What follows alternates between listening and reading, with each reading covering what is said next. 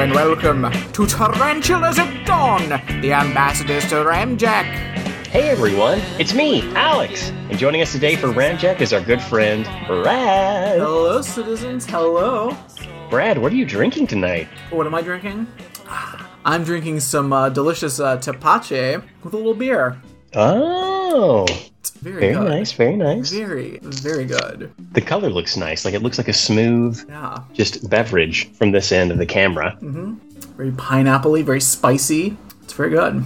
Any interesting anecdotes from your beverage creation and or food creation over the weekend? Or You mean just from my success all around? Yeah, a lot of success in my fermentation room. I've already got more going. I've got so much going. Like I actually got on Amazon earlier because I was like, I think I might need to order more bottles. So, Oh, wow. Because I got more tepache going, and I also have got the ginger bug going. So I'll be able to make ginger ale at some point in the near future, or ginger beer. Are you saying ginger bug? Yeah.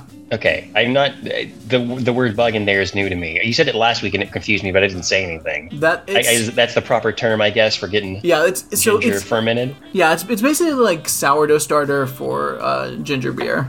Interesting. Because you Cool. basically every day you put in like 2 tablespoons of ginger and 2 tablespoons of sugar and give it a stir, and you just keep feeding it for about a week. You can't share it like those bread things, can you? I mean, yeah, you could, but Interesting. I mean, also you could just go to the store and buy some ginger and sugar. It's ginger, sugar, water.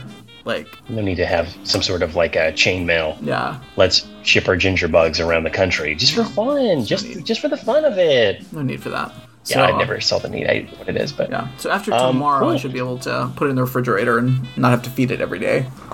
it's odd to feed your like get the terms around the fermentation. You gotta feed it, stir it up, then you just gotta put it in the fridge and let it do its thing.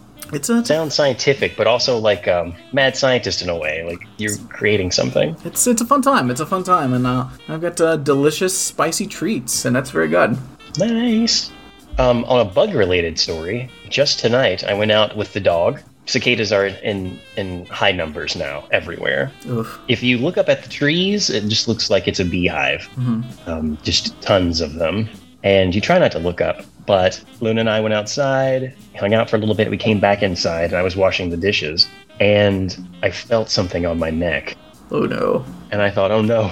And it kind of hurt, like something was scratching it. And I thought, well, that's weird. So I reached up and grabbed something, and I could feel something. And I thought, oh, fuck. And I just kind of instinctively, like, tossed it from me, but not very hard. And I tossed a cicada onto my kitchen sink. And it kind of fell on its back, and it righted itself, and then it screamed at me with the cicada scream, and all hell broke loose in the house because the cicadas my children are very afraid of them. So much so that over the weekend, Luna had to stay with her aunt, or my sister, my wife's sister, and we were dropping Luna off, and Joey thought he stepped on a cicada outside. And we heard a crunch. He probably did step on a cicada, but it probably just blacked out in his mind. Just hearing that, he screamed a blood-curdling scream I've never heard a child scream before. Like I thought maybe he had broken a leg or something, because it was a loud crunch. And this was a scream. I mean, I've been with him when he actually hurt himself, and this was louder and more terrifying. And I turned around, and he's like, I thought I stepped on a cicada. He thought he stepped on a cicada.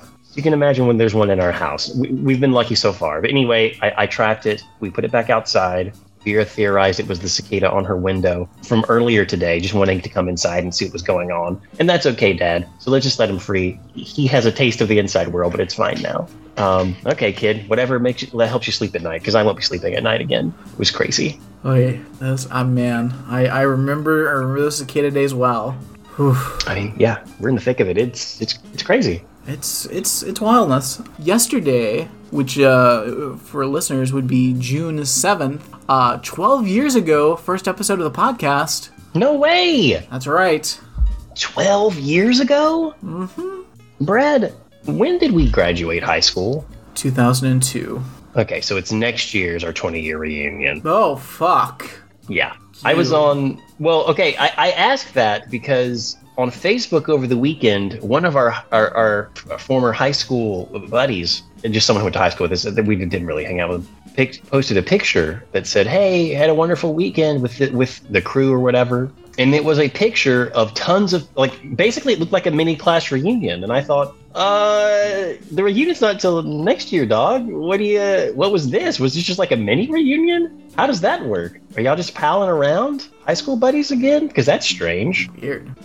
All kinds of people I wouldn't necessarily associate with hanging out. So I'm assuming it was a mini reunion. I have no idea. It was bizarre. Was it just people that were maybe there was one year ahead of us? No, it was people in our grade, like very specifically. Huh. I mean, maybe it was the year above us reunion, and just a bunch of other, people were hanging out with for that. I can't. I doubt it very highly. We're doing 19-year reunions.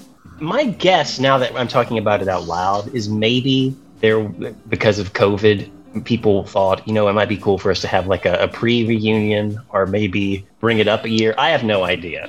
But given the amount of people and the various social groups within that picture, okay, you gotta name names. No one else knows who these people are. I gotta have a picture of this. Who are we talking I can probably about? find it and send it to you later. I'd rather not say their name. You can cut this from the show. Yeah, say the names. I'll cut them out. Not that anyone. So the person who posted it was, which used to go to church with me. Okay. When I was a teen. So all of her friend group seemed like they were there. Miles was there. A friend was there. I think was there. A whole bunch of other people that I kind of recognized. I think was there. Who else? Goodness. I mean, was there. What the fuck is this event? And there's more people that I'm forgetting. These are just people off the top of my head I can remember being like, "Hey, what are you doing there?" Yeah. Miles was creepy looking because he was. It was also at the Melissa's playground, and they were on the playground equipment, and it was just fucking weird. If you are friends with me, go look it up. If not, I will take a screen cap and send it to you just so you can see and you can help suss what this was. Yeah. Because they're apropos of nothing, and I think Logan was there. Like, just again, everyone. A mini high school reunion. It really made me rethink. I was like, no, I distinctively remember our graduating yearbook 2002 of beyond everything else, besides like the math I was doing in my head. Just like, I'm not crazy, right? We graduated 2002, correct? And I say maybe it was COVID, but let's be honest, no one in the South really quarantined or did anything. I think I've solved your mystery. It's a memory from 9 years ago. This is from 2012. So it was the 10-year Then why reunion. did she... Are you looking at her picture right now? Yes. It's one of those memories things from 9 years ago. Oh, okay, cool. Good. For some reason, I missed the memory thing and thought, holy shit. I just found it. I was like, whoa, wait. Yeah, because, dead on. This is just our class. Yeah, so apparently we had a 10-year reunion. Missed that. I missed it. Sorry. Will you be there for the 20-year reunion? This is a weird crew. This is such Isn't a it a weird group, though? That fucking cop up there looking like a cop.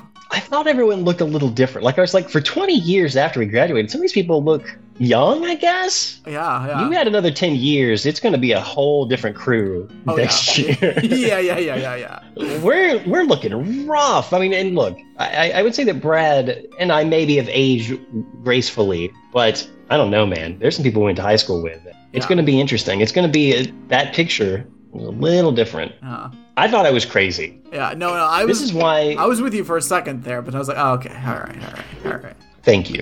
I was on my phone, so I guess I missed somehow the 10-year or the 9-year memory moniker or whatever was on it to help ground it. But all I saw was her caption was like, "Had a wonderful weekend." I was like, what the fuck is going on? I love that you didn't get invited. Ouch. Like I would go. We are going to be taking a trip to Tennessee not too far from now. Yeah, so you're going to be making a trip next year to hang out with everybody at the park. I wonder if I can fake like a backdate thing. What you should do is like take that photo and just like Photoshop yourself into it and be like, guys, do you remember last time we did this? And then it was like, I didn't think you were here for that. What are you talking about? I got it right here. I wonder how many people would actually be genuinely like, oh, tricked. Oh, yeah, he was there. I remember that. Oh, yeah, come on. Can you bring the potato salad? Fuck no, the ruse is off. I do not like potato salad. Fuck. And fuck your reunion. Your 19-year reunion. 10 years. 10-year reunion. That is.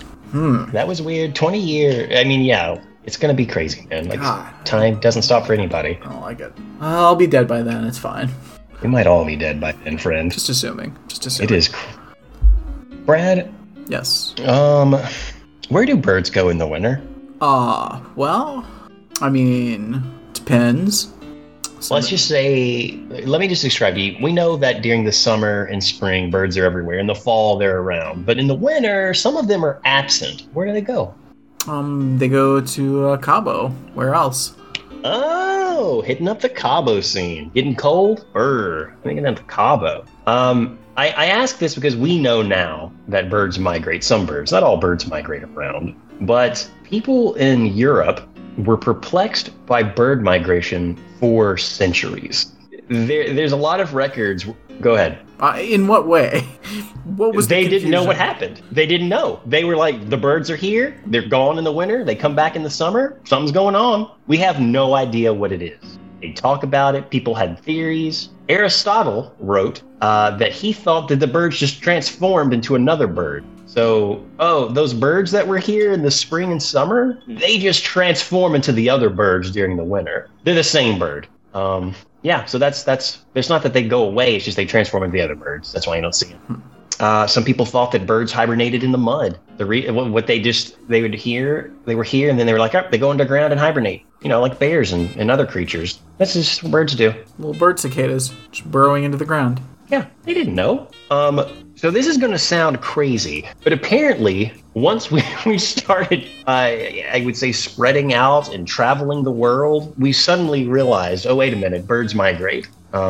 It was really around, apparently, the 1820s, when people really started to get serious about, okay, where the fuck do birds go? One of the clues, someone in Germany found a bird. It was a large, stork that had a weapon in it. And this bird had survived an attack in, I guess, a hunting party in Africa, and it had a spear in it. They're like, what the fuck? This bird has a spear, and it doesn't look like it's any of our stuff. And they did research, and then they realized, this bird was in Africa. Wait, is that where the birds go? Not too soon after that, everyone got together. They started trading stories and realized, okay, yeah. Birds apparently migrate.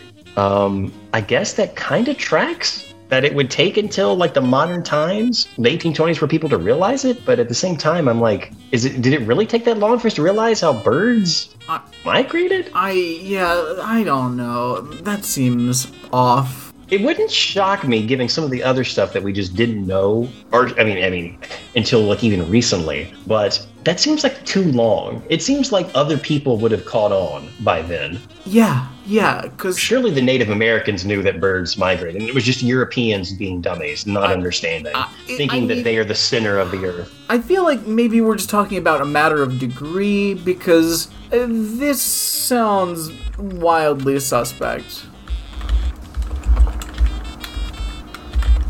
I happened across it. I thought I would bring it for our assessment, and I agree with you. I think it is suspect.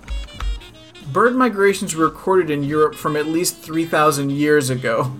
But was it the popular thought? I guess that's the thing. Aristotle wrote about it. Other people, I guess, in Europe, I wrote about, Hesiod, hey, we don't know where the birds Homer, go. We just assume that it's... Herodotus, Aristotle, yeah. I mean, I think we're just talking about matter of degree, because nothing else makes sense. So there were some awkward, we'll say, conversations between groups of people in Europe. Isn't it weird that birds hibernate in the ground over winter? And they were like, what the fuck are you talking about? Birds migrate. What? Perhaps. Yeah, I think that's most likely the case. That makes sense. That makes way more sense than them just not knowing until the 1820s. Yeah, because that is insane. There's zero chance that's possible. Zero chance. Thank you for helping set the record straight, friend. Zero chance, guys. Brad, speaking of birds, there were some studies done about animal perception. This also happened in Europe, where it's kind of hard to explain why they did this, and to be honest, I'm not sure if you can explain it, other than for amusement. But essentially, they did a study to see if birds understood magic tricks performed by magicians. I don't. Why? That's the question, I guess. And how? So, so apparently there've been people doing either posing as behavioral scientists or posing as magicians or both that have been doing magic tricks for animals for a while. I mean, when you start talking about behavioral science, especially when you start edging towards like evolutionary psychology, you aren't too far from stage magician. I'm going to read a quote from the paragraph that talks about this. Most magic tricks require a fairly sophisticated understanding of how humans perceive the world. To fall for a trick, Brad, people have to see things they perceive as important and ignore things that are actually important. Understanding why magic works can tell us important things about how humans detect or direct our attention and form expectations. And at some point, behavioral scientists realized they could take this idea and apply it to animals. Can we? If animals are also fooled by magic tricks, we can identify where our cognitive skills overlap. Can we? If tricks fail, we can identify points where our understandings of the world diverge. Or appreciation for magic tricks, but no.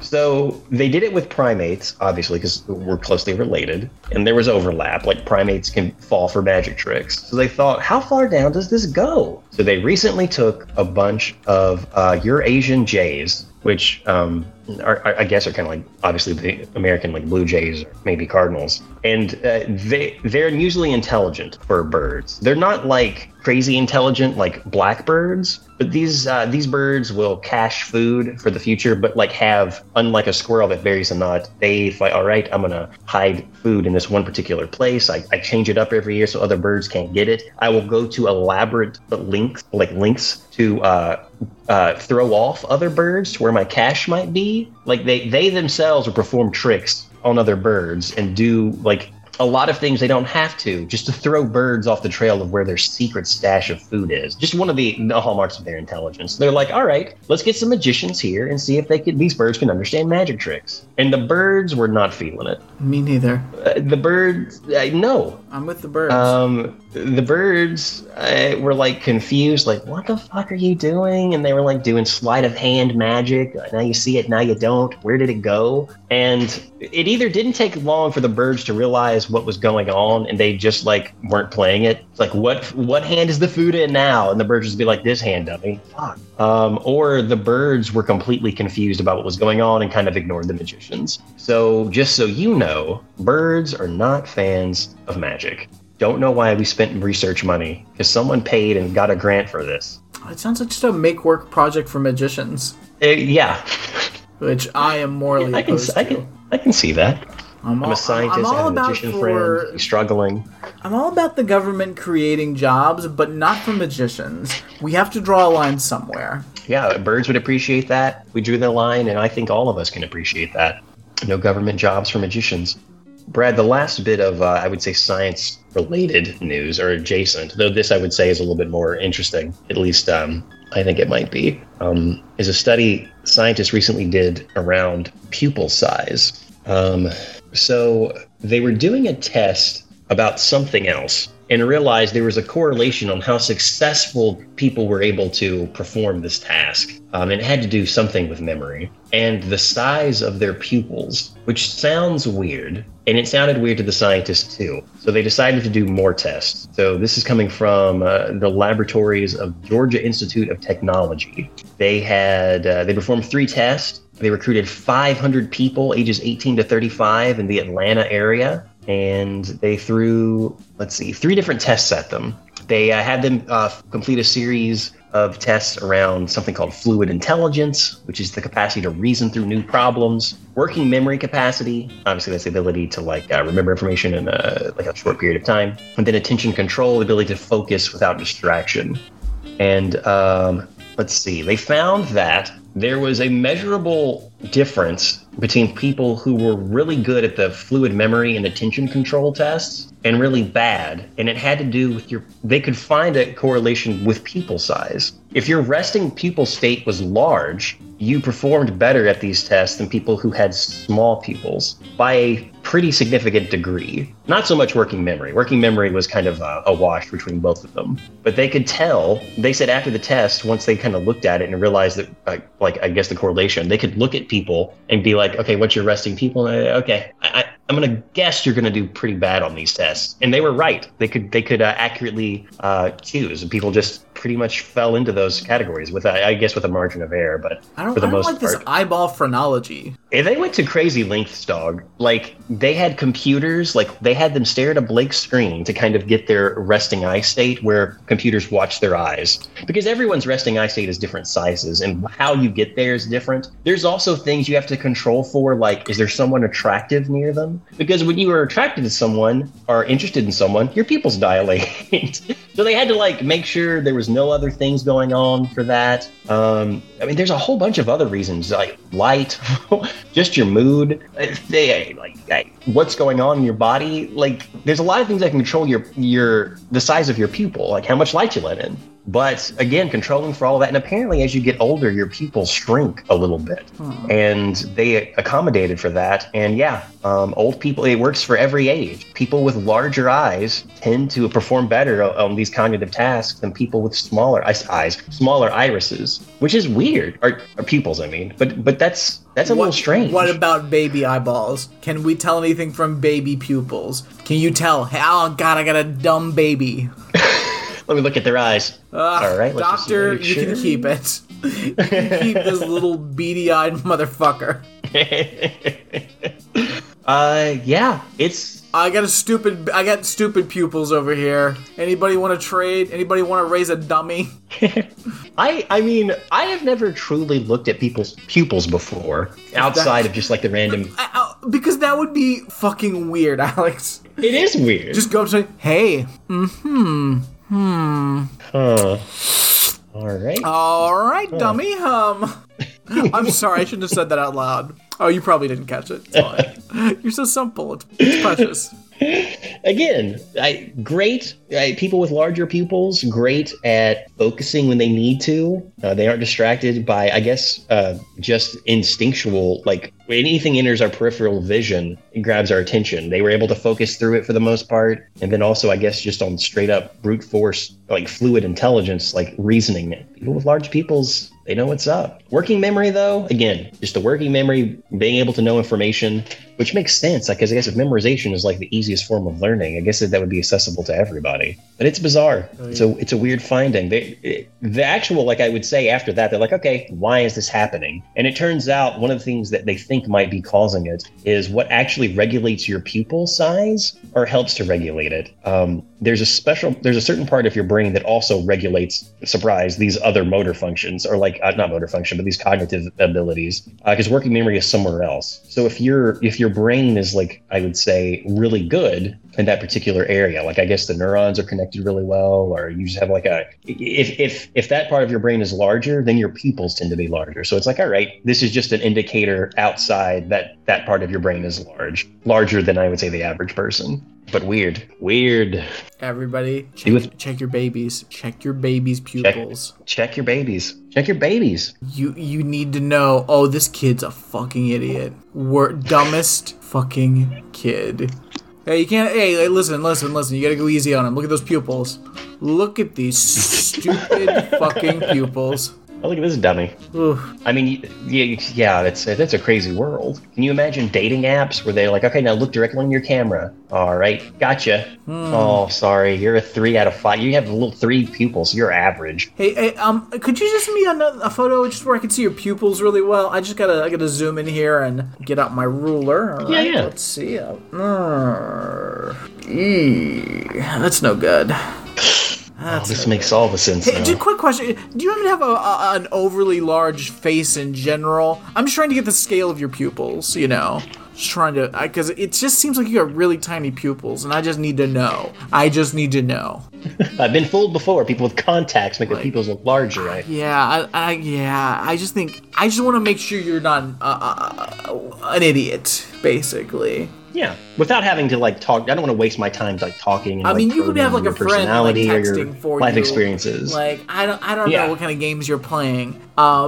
Pupils that are listen. I'm all about pupil phrenology, and I just gotta make sure.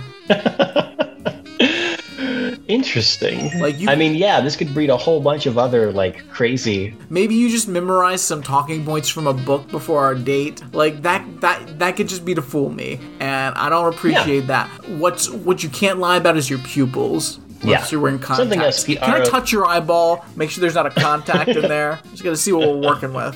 Let me get a ruler and let me just touch it. Let me jab it real quick. All right, that seems real. All right, let's see. All right, let me just get a little measurement there. Okay. Well, I think that's all right. That's all right. I mean, you could do better, but nobody's perfect. Yeah, no one's perfect.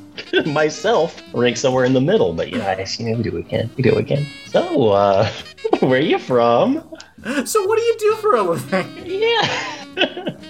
I mean, I guess the pupil's just potential, someone with large pupils. You hate to see it. Someone with large pupils just like not living, not at their full potential in life. I think it's so brave when you see a little beady-eyed, tiny pupil motherfucker just trying to get through life. Because it's like, boy, it must be real hard being such a fucking idiot. So brave. Oh God, give him a hand. Oh my God. Congratulations. Congratulations. Did you tie your shoes yourself? Good job, little pupes. It's gonna be really scary or interesting when like the Ivy League stop taking the SAT and the ACTs and it's just pupil. I mean, I feel like they're not far from that. Like just some weird way. It's just if they can, any way they can bring phrenology back, like I think they'll be down. Yeah. So you were number one in your class? Cool. All right, it was a private school, really elite, nice, neat. I see your SAT perfect scores, but I don't see your pupil size here. Ooh, I'm sorry. I don't know if this is what it's gonna take. Maybe you're on the wait list this year or forever. Yeah, you don't. So you don't have any relatives that went here, no? And your pupil's that small. Well, we. I mean, there's really only so many people we can take on charity. Yeah. We expect. You see, these institutions, we like to foster the next leaders of our society, and we love, the charitable aspect of trying to help somebody out, but it may be too much for you because your pupils. I mean, studies would show. Yeah, it's way too much. Little baby pupils. Little baby pupils. Get on out of here. Go to community college or state school. Have you thought about like a trade? I mean, everyone needs welders. Ooh. Welders are very important. Yeah. I mean, it might even help because, like, when you weld, it's really bright. Maybe having, like, smaller pupils will help that not damage your eyes as much. Yeah, you can handle it more. I think, you could excel at this. You know what? I'm going to write you a recommendation letter for trade school. Thanks. Bye. Goodness. We got to be careful with what we study. Yikes. It should emphatically not be do birds understand magic tricks, because that's fucking stupid. And we got to be careful about these eye studies. Where does science lead us? People are going to abuse it. It's going to get weird. Yeah, I don't like that. Is there a correlation? No, I'm not going to say it out loud because I don't want people to do that. I don't want it. Brad, can I ask your advice on something? Please. So someone wrote in and they have a question. So this isn't a Mormon particularly, but this is a story I would just like your opinions on, or a question. So let's see who this person's name is. Hey Brad, I'm a not grand theft, and I have a question for you, for the show, for our listeners. Our son suffered from a brain injury after a car incident. He's independent, but hard to employ, and my husband and I have long resolved ourselves to help him out financially.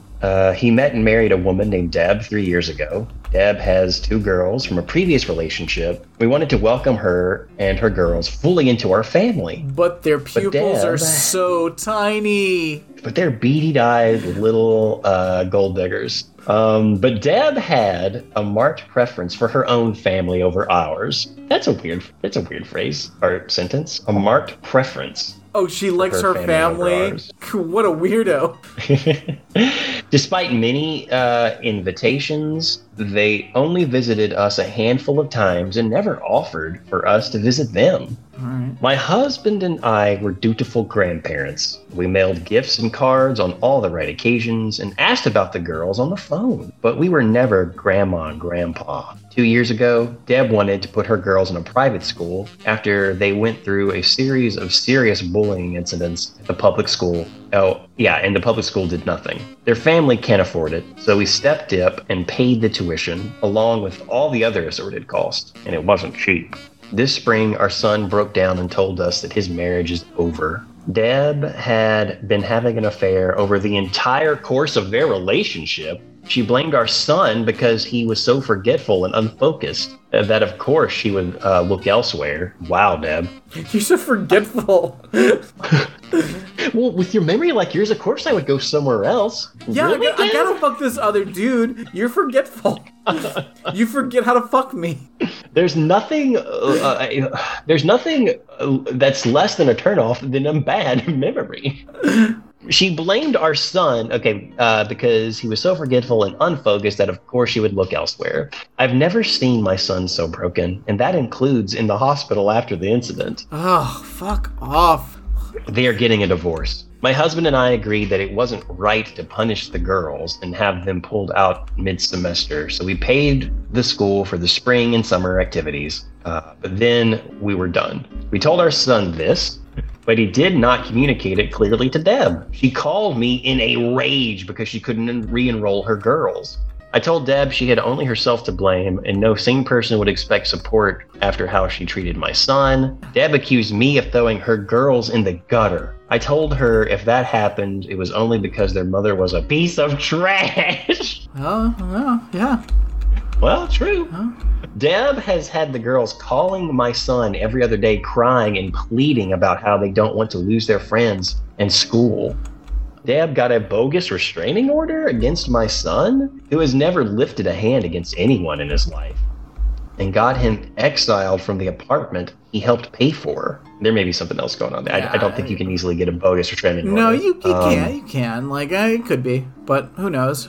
My son refuses to move home and let us get a lawyer for him. He is handling it, but blames us for not supporting his girls. He truly loved those girls. Our family members think we need to offer to pay tuition until the divorce is complete and then dive off. I think that's worse. What should we do? Brad, what should we do? You don't have to pay for things you don't want to pay for. Grand, not grand theft. Exactly. Don't. Like, you don't have to do that. If you don't want to do that, don't do that. Like, zero obligation. Yeah. Like, that easy. Yeah. So you just decide you didn't want to pay for it anymore. You could just not pay for it anymore. Like, that's always on the table. That's how your money works. Yeah. Is it unfair to these girls though, Brad? Are they victims in all of this? And is it their responsibility to pay for something like that? Well, first of all, like, private schools shouldn't exist. Truth. Like, just shouldn't exist in general. But, like, mother pay for the school. If the mother can't afford the school, then they can't go to the school. That's how it works. I don't understand what the question is. That's how it works. There's no. That's it. I mean, it's just that cut and dry. You don't have to. I don't know why this person is writing in to get like clear. Who are these people saying they should pay for it? Just the mom and the kids. They have no other outlet to go to the school. But who are these family members that are saying they should pay for it? I don't know.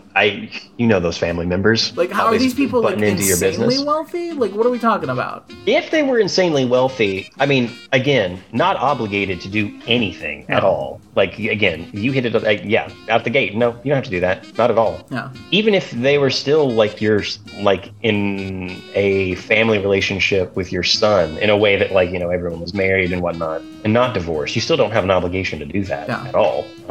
You may want to do it, which is what they did. But even with those, with those ties cut, you never have an obligation like that. Yeah.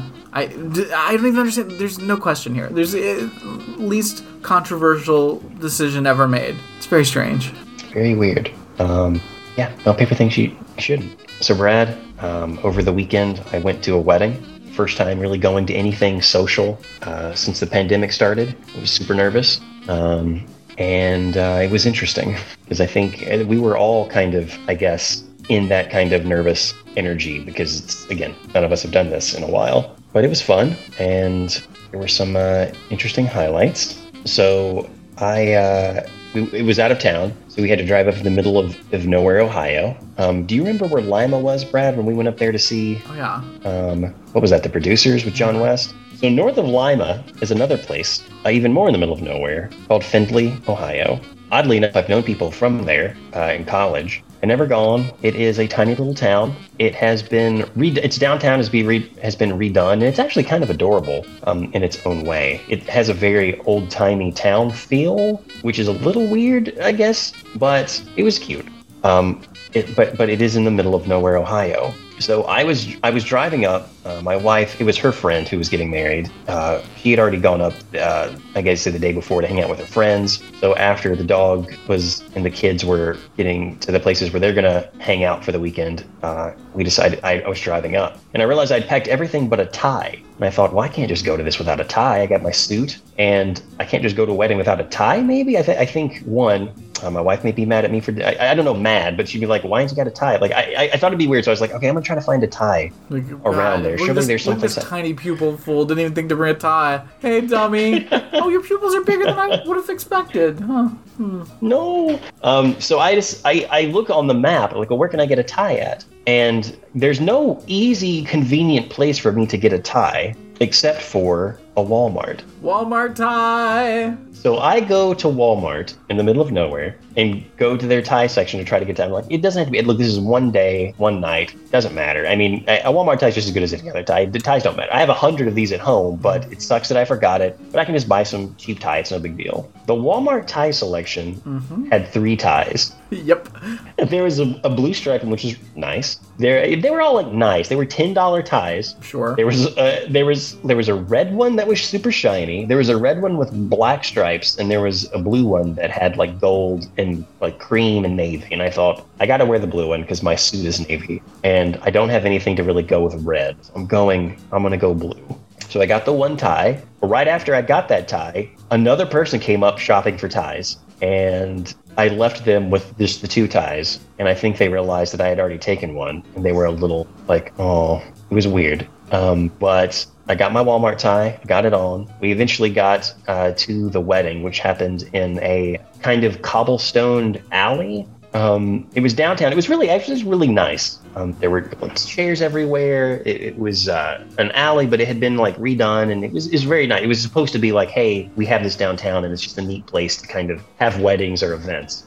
There wasn't really a sound system, so they had speakers up, and you could barely hear anything, but it was nice. But because it was in an alley and it was windy, it was a wind tunnel. And at one point, the bride's veil went straight up over her head, and it was a pretty like wide V. Like it was just like the way the wind went. They were in their vows, they were doing everything, and suddenly this thing just went up and stayed for a while, just the way the wind was blowing. Amazing. And it was pretty awesome.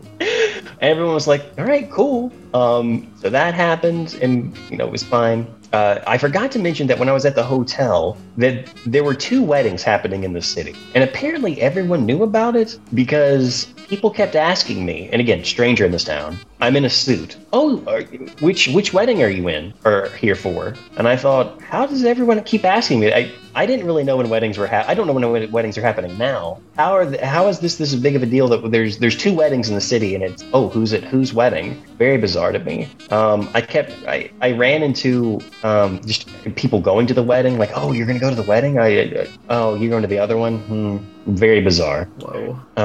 I know, it was weird small town kind of stuff. Yikes. And yeah, it was weird. Oh, you're going to the wedding, and you bought the tie, didn't? Oh. Ooh. So you're the guy. What? Walmart's had 3 ties for I think for weeks, months. You finally bought the blue one. Again, besides it being super weird to be around a lot of people, which I have not been about, and especially at a wedding, it was super. It was fun. It was nice to get back out and do things like that. The only other, I would say, highlight that I can think of off my head, and it's been like a while since I was there, was So at the reception, which is at the hotel where we're staying at, they had like a dance floor. And for some reason, before anyone else got in there, it was just all us in there, like getting ready for the wedding party to make their arrival. Someone had taken the cake that the bride and groom would cut and put it in the middle of the dance floor, which no one's dancing right now. Sure, that's fine. But when the wedding party made their grand entrance, they were coming in, like loud music was playing. They're like, yeah, everyone had their intro song. They were like coming in and dancing. This is my least favorite part about modern weddings, by the way, is this wedding party entrance. I don't fully get it. And I'm like, why are we doing this? I guess spectacle for the sake of spectacle, but it seems weird.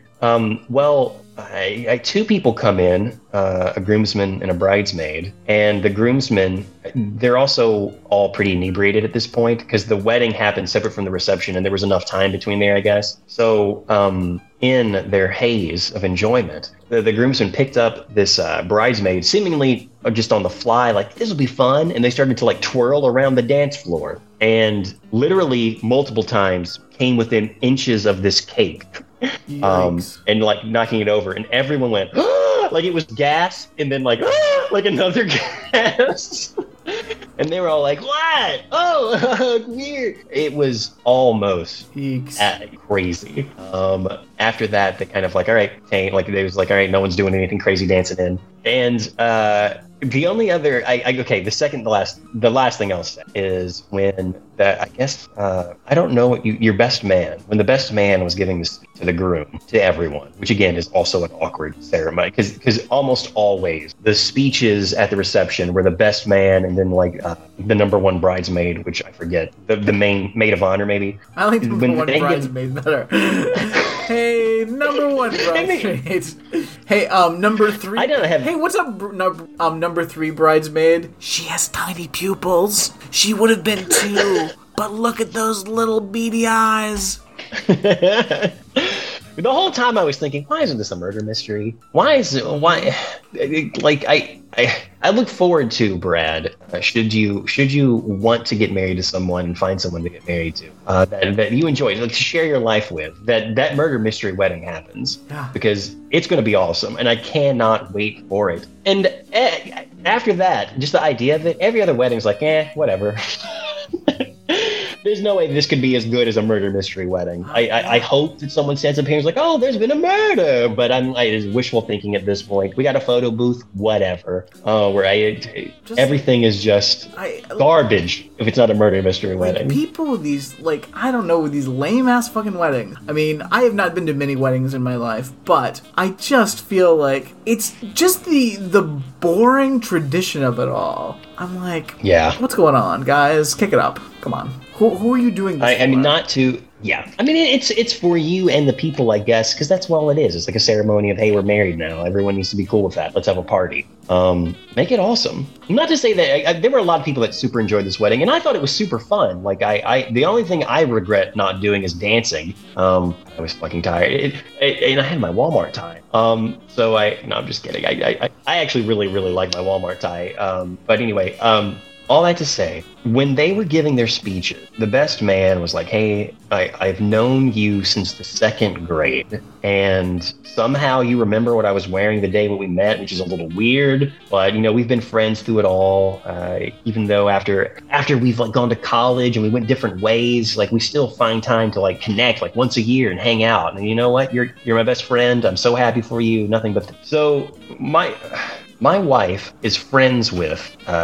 I would say someone who has known the bride since she was in 2nd grade. Like, they've known each other since they were kids. And the only reason my wife and I would say their mutual friend of the bride weren't bridesmaids was mainly just location. We are so far from them, and it doesn't make it would be hard for them to be like in the bridal party. So there's this heartfelt speech, and then number one maid of honor with the largest pupils gets up, and it is bad. It's been so great to know you for these last 3 years. I can't follow the second guy. She has like a voice just like that, just obnoxious. She's obnoxious. And she has awkward pauses where she'll say a sentence and you think it's over, but then she'll continue. And it's in a rhythm, and the pauses are in certain places to where you're thinking, is she like being catty? Is she making fun of this and like trying to be mean? And the one that sticks out in my mind is at the end of it, she's like, just so you know, me and the other bridesmaids, 1, 2, 3, 4, and 5, we wish you and your husband nothing but the best.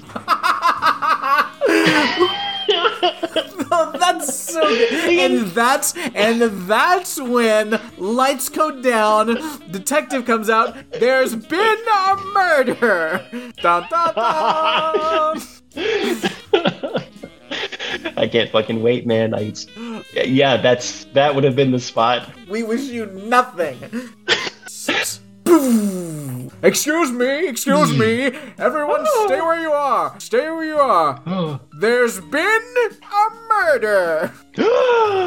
And no one's leaving until we solve it.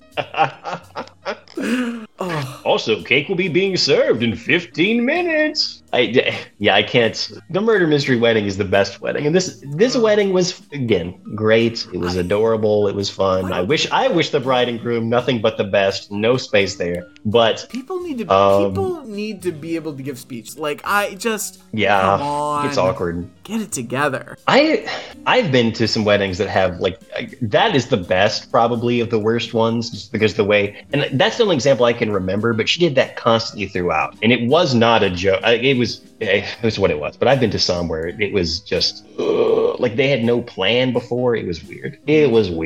I think my favorite incident of wedding speeches was when my mother and her husband were giving their vows that were directly contradictory. That was awesome. That was possibly the funniest wedding ever. Like what? Yeah. Did you motherfuckers not talk this through?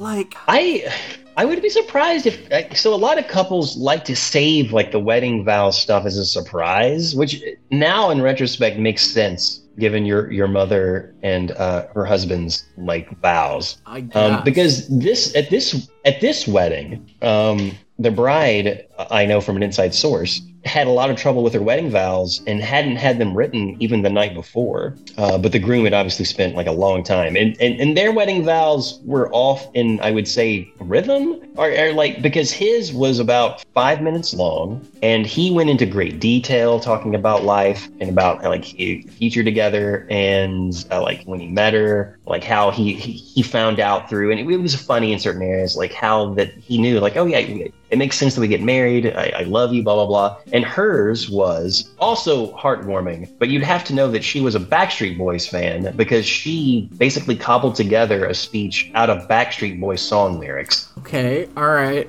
I mean, I think I prefer that though than a 5-minute serious thing. I think. Obviously, I have a lot of problems with the standard issue wedding ceremony. The vows in particular, I think we gotta do some rejiggering of that whole system, because I understand that I guess people want to give an important speech about why they love somebody, and that's the vows. I get that that's a way to do vows. I think it's too personal. I think that's too personal to be upfront to people, and I understand that that's part of the point. I don't like it though. I feel it's performative and weird, and if it's actually genuine, then I think it's uncomfortable. I think they keep that private. I don't know that we need to get in that. And I feel most people aren't in their head enough to not be completely genuine. But I feel if I were to be getting married and I were doing that sort of a vow, where I'm doing this 5-minute why I love this person, all the things,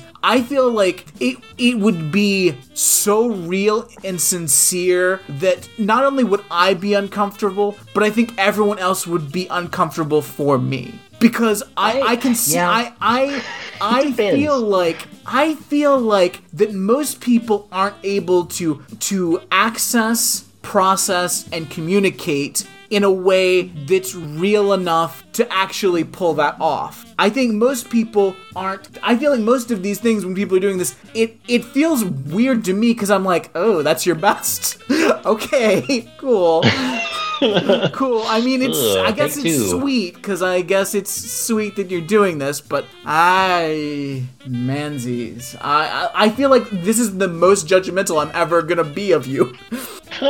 So I don't like it. That tracks, yeah. I just feel like it should be a little shorter. It should be a little, I don't know, a little less, because it's not, because I don't think you are accurately expressing your feelings. Like, I don't feel that you are. I don't feel that these people that are doing these long-winded things, I don't feel they're doing it well. And I feel like the people that would be doing it well are making everyone else uncomfortable. So I feel like there just needs to be, we just need to rethink how this is going. It is weird. And I would say that you could probably cut it from 99% of weddings and it'd be fine. Because the wedding itself is an act of, hey, I want to marry this person, so I'm linked with them, I would say, for the rest of life, like, just like hypothetically.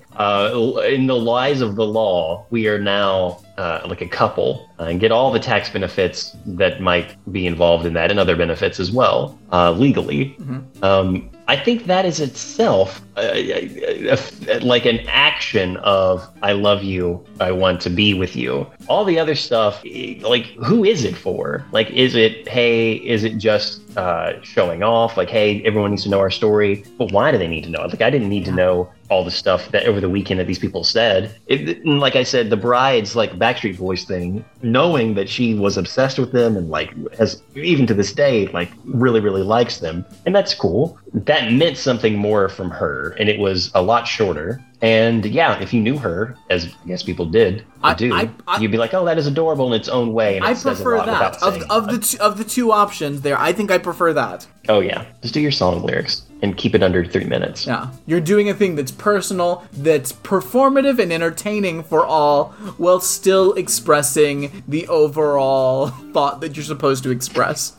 Yeah, and with someone else's words, so it is personal. But like, isn't that music though? Everyone loves these songs. They know these lyrics by heart, but they have it mold to whatever their life experiences, what their events are. I mean, it's actually pretty poetic in a better way, I think, overall. But I mean, it's all a performance. Like the whole thing. Weddings are performative, and they're performances. Now, personally, I think we should take it the next notch and make it a murder mystery.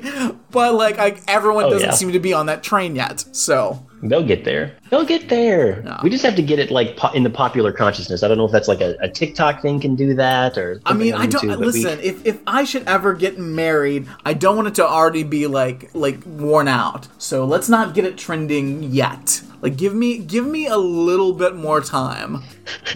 All right, we can do that. I don't want to put a time limit on it. We just won't. We will not launch that business venture for Ramjack weddings until we do the first one. More time.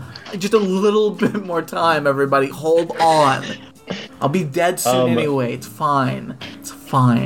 This is super random. My fake high school reunion's coming up. So over just randomly the last couple of days, and I don't know if it was the wedding or other things that I've seen, I remembered, it might be because my computer, I had to take it to the Apple store because it was broken. I don't know if you'll be able to tell a difference in audio quality, but I'm recording with a completely different setup tonight because my computer had to go into the shop for issues. So it's pretty basic and bare bones this week. But I was reminded of the time in our early podcasting years where our audio files would just fail pretty regularly, or we'd lose like an hour or 30 minutes. And I always thought, yeah, that was a bummer because it sucked because we'd get into it. And some of those like really sucked because we wouldn't find out till late. But I always felt that we took it as an opportunity of like, all right, that sucks, but we know what we did. Let's just do that again. Yeah. And we found maybe new ways to do it. It's like, all right, it was almost an opportunity to be like, all right, let's make it better. Yeah, it was always better. Let's cut out the thing we didn't need to. Let's just do it. Yeah, it was way better. I would say like, okay, yeah, we can do this. Making lemons out of lemonade, or lemonade out of lemons there. But I was like, I don't know if a lot of people can do that. I've heard other podcasts talk about them losing audio and just like either giving up, like, oh, God, we just didn't do it. We just didn't do it because we we couldn't. I was like, why not? It's so weird to Why me. not? It's just Like, we always, anytime we had to redo something, it always came back like 3 times better. Because we already knew where the beats were at that point. Oh, yeah. And it was always a test. I was always, okay, I guess this is almost a humble brag in a way, but I was always amazed how we would, like, we made it seem real. Like, it's like, we've already told these jokes before.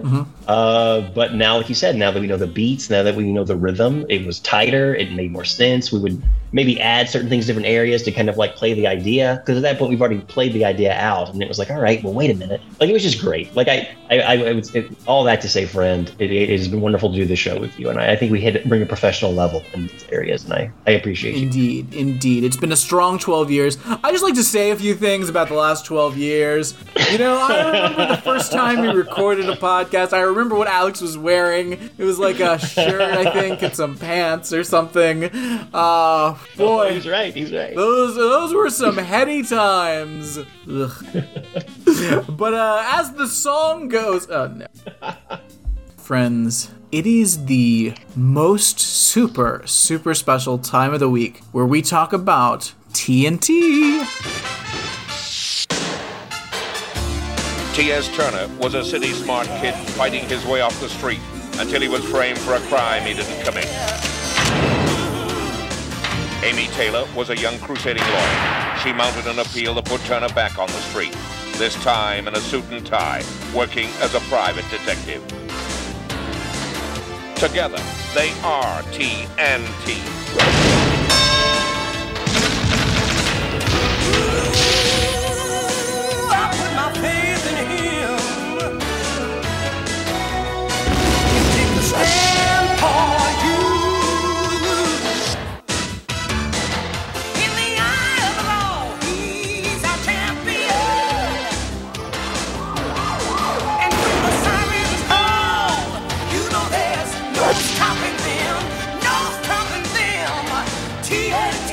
Ladies and gentlemen, this is the episode of TNT we have been waiting for in so many ways. Friends, this is the single greatest episode of television.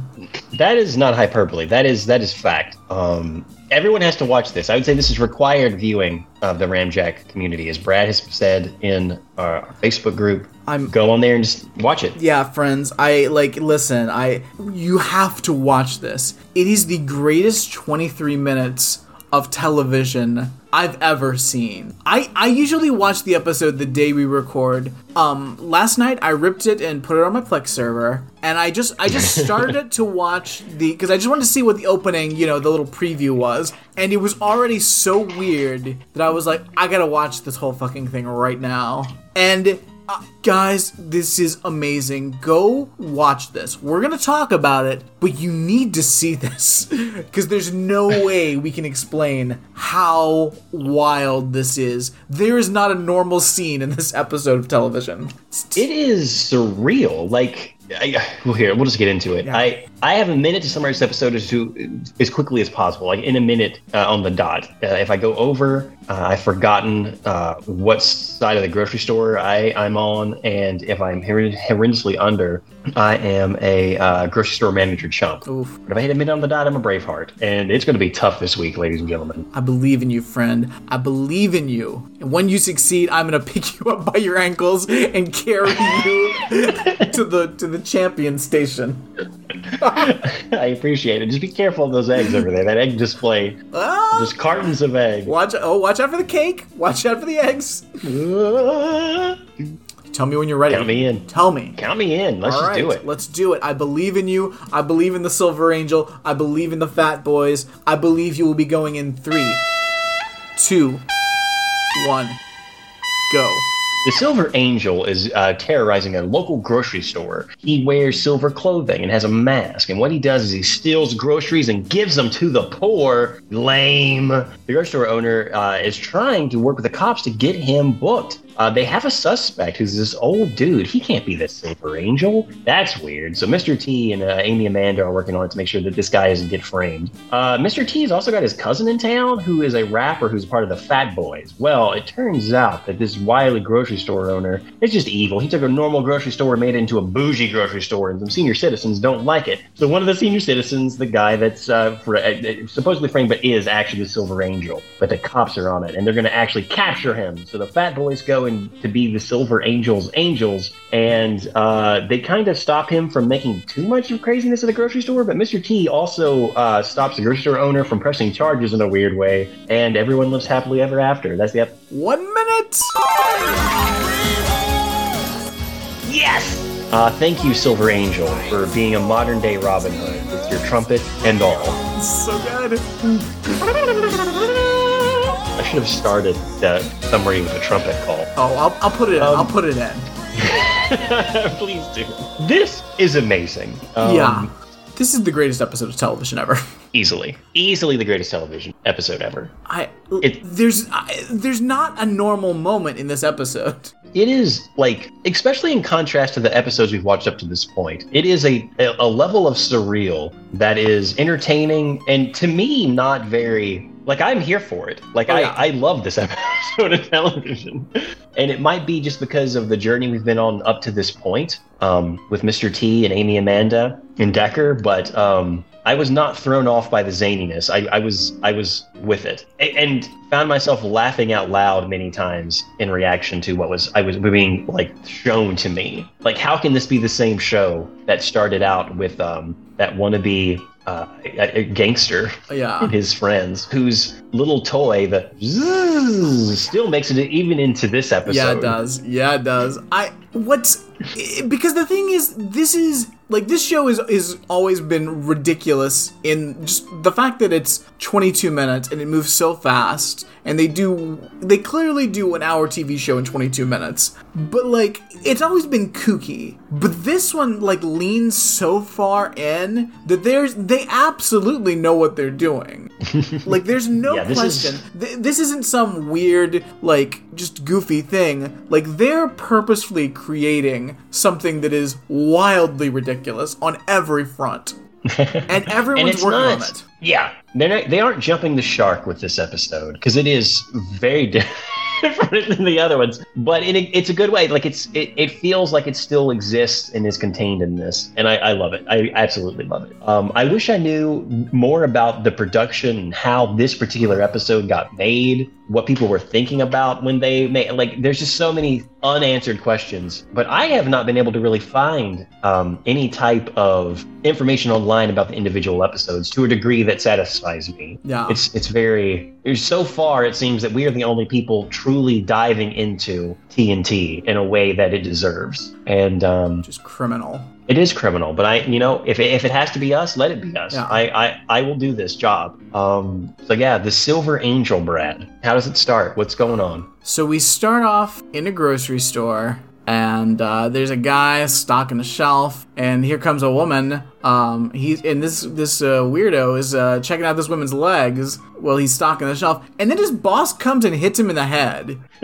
This guy is either in his early 30s or late 20s. He's got a mullet. He's got the 80s mullet. Oh, yeah. And he is a sad sack grocery store clerk, and his boss comes and hits him in the head as he's ogling this woman. Yeah. And this boss, this guy, the whole time I'm just thinking about, like, the professor from the old Alvin and the Chipmunks cartoon. Oh, definitely. Like, he looks exactly like it's him, right? Yeah, he looks exactly like that cartoon. Identical to him. Yeah, it is weird. Like, I don't understand how one human can look so much like a cartoon of Clyde Crash Cup is apparently that character's name. Well, Clyde's back. Clyde with this grocery store manager. Clyde's got work. He's playing a grocery store manager who's dressed like Pee Wee Herman for some reason.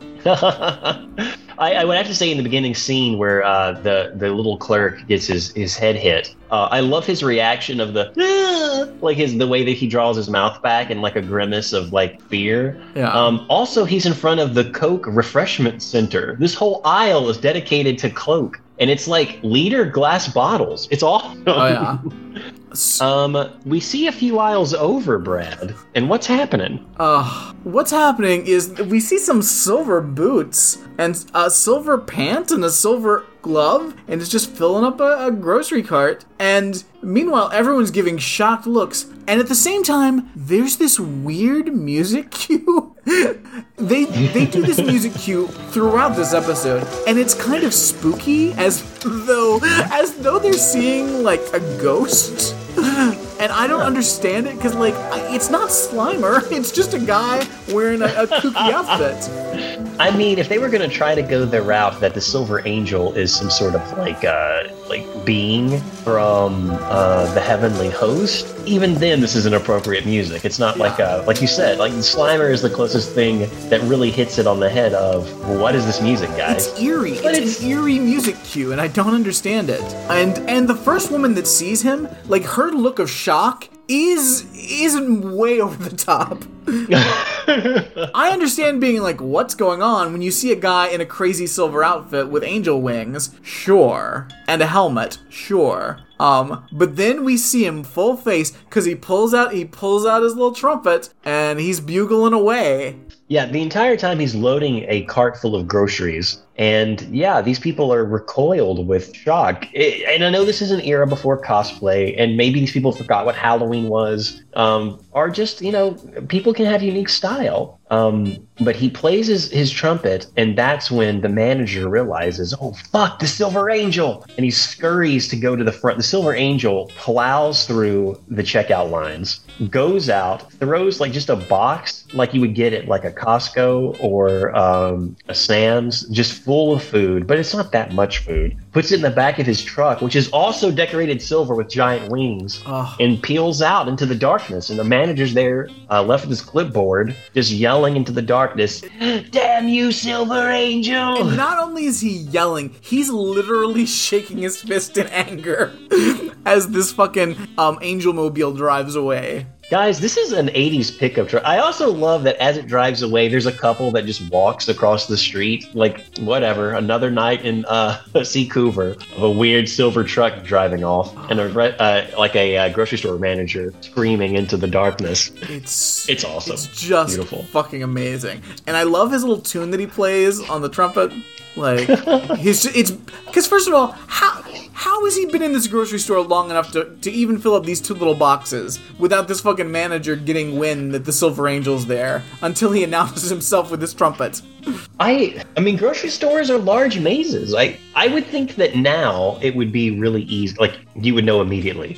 Excuse me, the Silver Angel's here. Like, as they go into the parking lot. Where back then, I guess you could cloak out. Less security cameras? I don't know. I mean, but the shock that these people in the aisles are performing, you think that, like, there would be some hubbub. You would think. Very strange. There is hubbub, though, Brad. I was going to say, there's hubbub at the courthouse. All these reporters, local reporters are there grilling our police chief, our detective, the worst cop ever, about what's going on.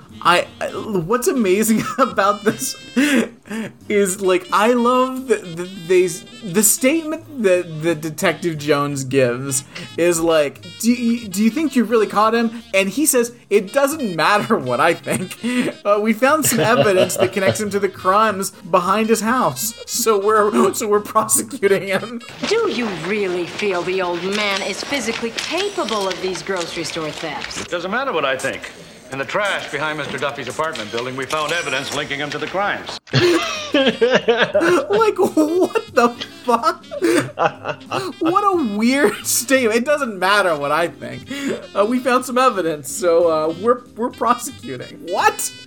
First of all, what is that evidence? What is the evidence? You don't even know what it is. And we know later, like, he has this shed in the middle of this alley where I guess the old guys go to hang out, and they're at least one of them is in on it, where he has everything, the trumpet, the outfit. It's like his bat lair, or his bat cave, or his Fortress of Solitude. So what did they find? Was it just because he's I don't want to jump too far ahead in the story. Yeah, we'll figure it out. But essentially the press knows that there's a guy in the Silver Angel, and supposedly he robs from from the grocery store and gives it to the poor places. They don't even know that yet. They just know that he's been robbing grocery stores. He's been robbing grocery stores as the Silver Angel with his trumpet. So he's like a local character. And they say, the police detective says, hey, this guy is the guy who think it is. And they start to go to ask him questions. And he seems like a feeble old man. Yeah, TNT are defending him, obviously. But yeah, it's just this like frail old man. And at first I'm like, okay, well, clearly this isn't the guy. Like, fuck these fucking cops. Like, what are you doing? At first, just seeing the intro, because you get a taste of the intro at the very beginning, and it shows the Silver Angel and all the characters. I really thought that Shopping Clerk would end up being the Silver Angel for like the first minute, until I realized, oh, he's not the Silver. It's clearly not him. And who else can it be other than this old man? But I love how the old man plays it. They ask him questions, and he's very out of it. He's like, what? He misunderstands their questions, and one of the reporters is like, oh, come on, detective. There's no way this guy could be the Silver Angel. It's pretty great. I actually didn't think it was him at first. I mean, it's pretty obvious very soon that it is him, but, for a second they had me. I mean, I was also tricked. Yeah. I thought it was the grocery clerk guy. I was like, well, who else could it be? Where there's only so long to get into the episode where all the characters are introduced that it would be weird if one of these people isn't. And I know Sophie can't be in this episode, and she can't be the Silver Angel. That would be too perfect if she was both in this episode and the Silver Angel. Guys, guess who shows up in this episode? We'll get there, friends. We'll talk all about Soapy/Sophie, because we still don't know necessarily. We don't know which one we saw. But I did think though, so when Amy/Amanda goes into the elevator, I thought Sophie was coming out of the elevator, and it may be, it's hard to tell, because you just see her for a second. And it may just be an extra that looks kind of like Sophie, but I was like, oh my god, is this going to be our one and only Sophie sighting? The sighting that gets me is in the hubbub of the reporters talking to the detective. We see one of those crazy judge outfits in the background. Not the Santa Claus one, but the one that has like the tie that has the fort. Mm-hmm. There's a judge in the background. Mounties. There's some good background stuff in this one. I think there's a later scene that has some stuff that I like. I also like how they chastise the detective for, like, this is the first time he clams up. They're like, normally you have so much to say in front of the cameras and the microphone, as this horrible detective would. And we know that from previous episodes. He's just the worst.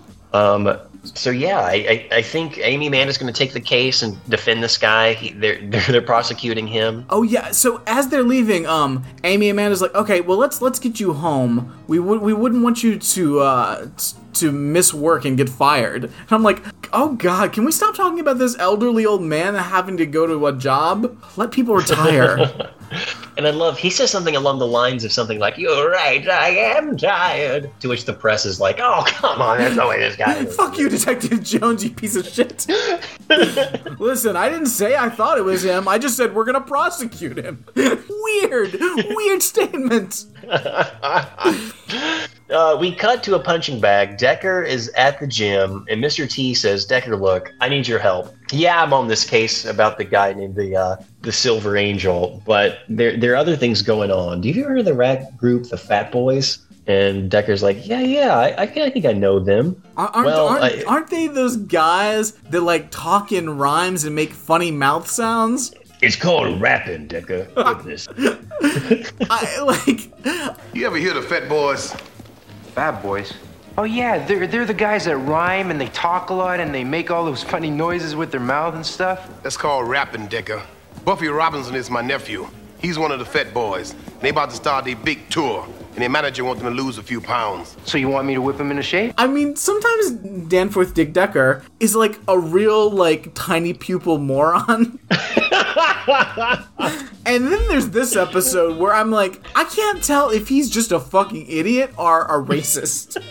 I think he's just an idiot. I'm pretty sure he's just an idiot.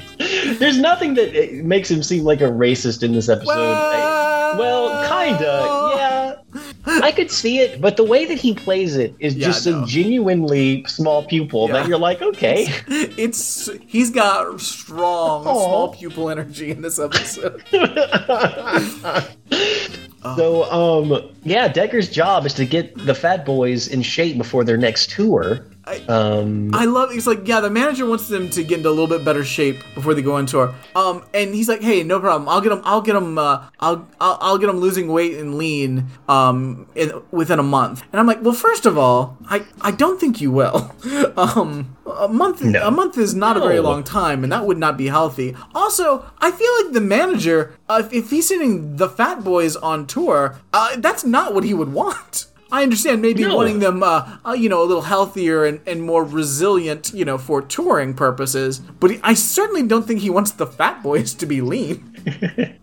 I mean, it would take them a long time to lose the weight that they would. But Decker's like, give me a month, we'll get them in shape, and everything they'll be ready for that tour. And I think they have like a week. Is that what he says? I don't know. Yeah, it's very strange. I mean, I guess any way to get the Fat Boys into this episode, sure, because it is amazing. Oh yeah, so yeah, they just come right into hey guys, the Fat Boys are here. They only speak in rhyme, and it's amazing.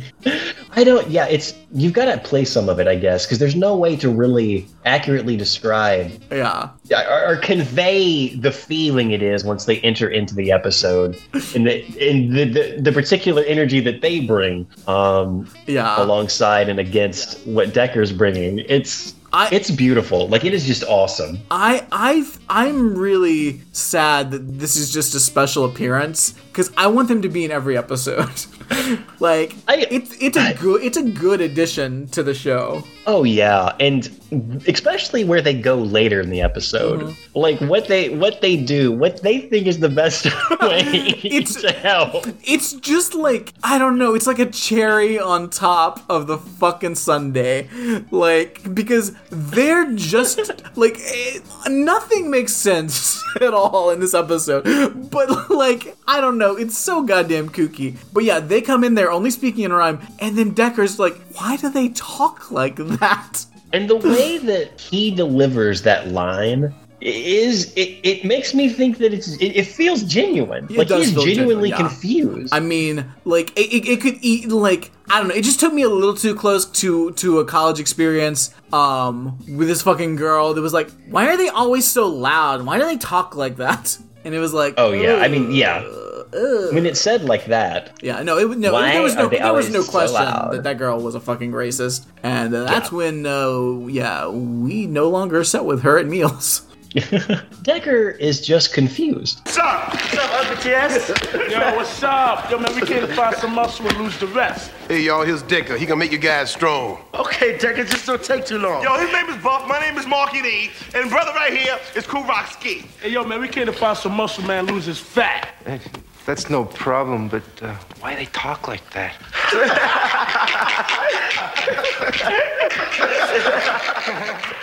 Yeah, no, Decker's just a fucking... he's precious. He's a precious simpleton. But he knows what he's doing when it comes to boxing and getting people in shape.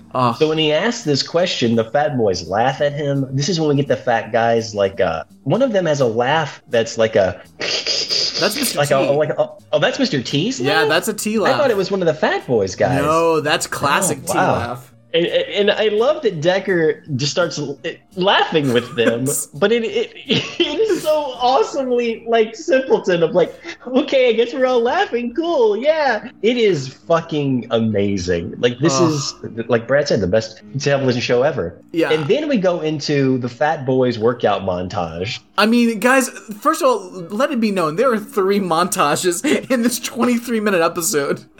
My only disappointment is that there isn't another like random B plot happening in the courtroom like normal, where we get like a few seconds. But there are multiple montages, and there are multiple like outfit montages. It's not just Mr. T. God, it's so good. It's so good. But yeah, so it's almost. So we're in the workout montage, which has got beatboxing, obviously. Oh, and it is great.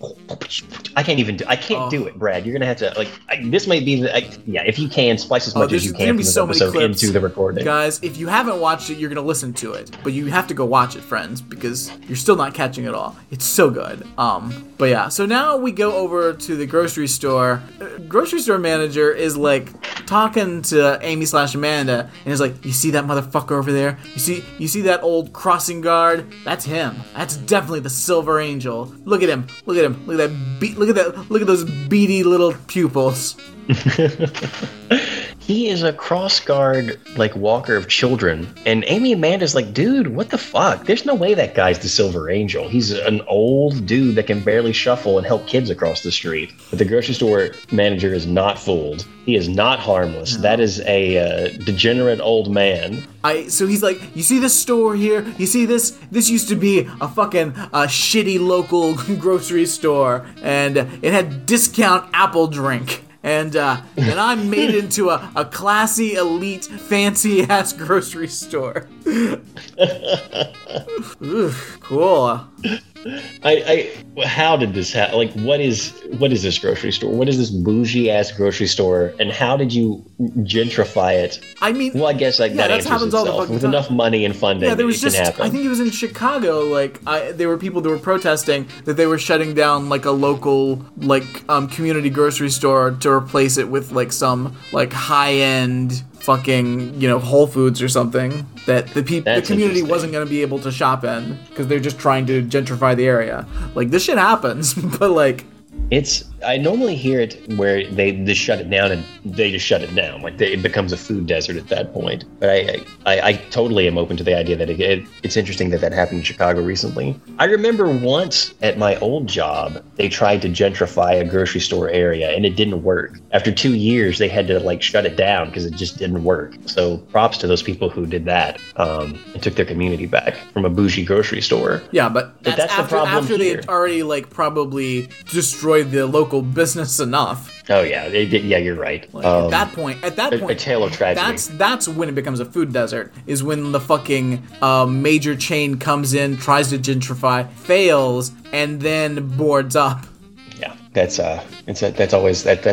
It's horrible that happens and that people do that. Conglomerates do it. But this isn't a conglomerate. In Seacouver, this is just a guy who did it on his own. Now, granted, surely he had funding and he did it, but no. I don't see a larger, like, huge chain grocery store. This is a local sitch. Alex, next scene. Again, every scene's weird. We're going to talk about everything that's crazy in this scene because there's a lot. But we're in the office. We got T there. We got Amanda there. We got Sophie/Soapy. I was beside myself when I saw her in this. I know that we said that as soon as we saw her, we would call each other, but it's 2021, Alex, and I couldn't bring myself to call you on the phone. I know. Like, I also couldn't do it. It was a promise made but not kept. This is close enough. We texted each other. I sent you a text immediately with the screenshot.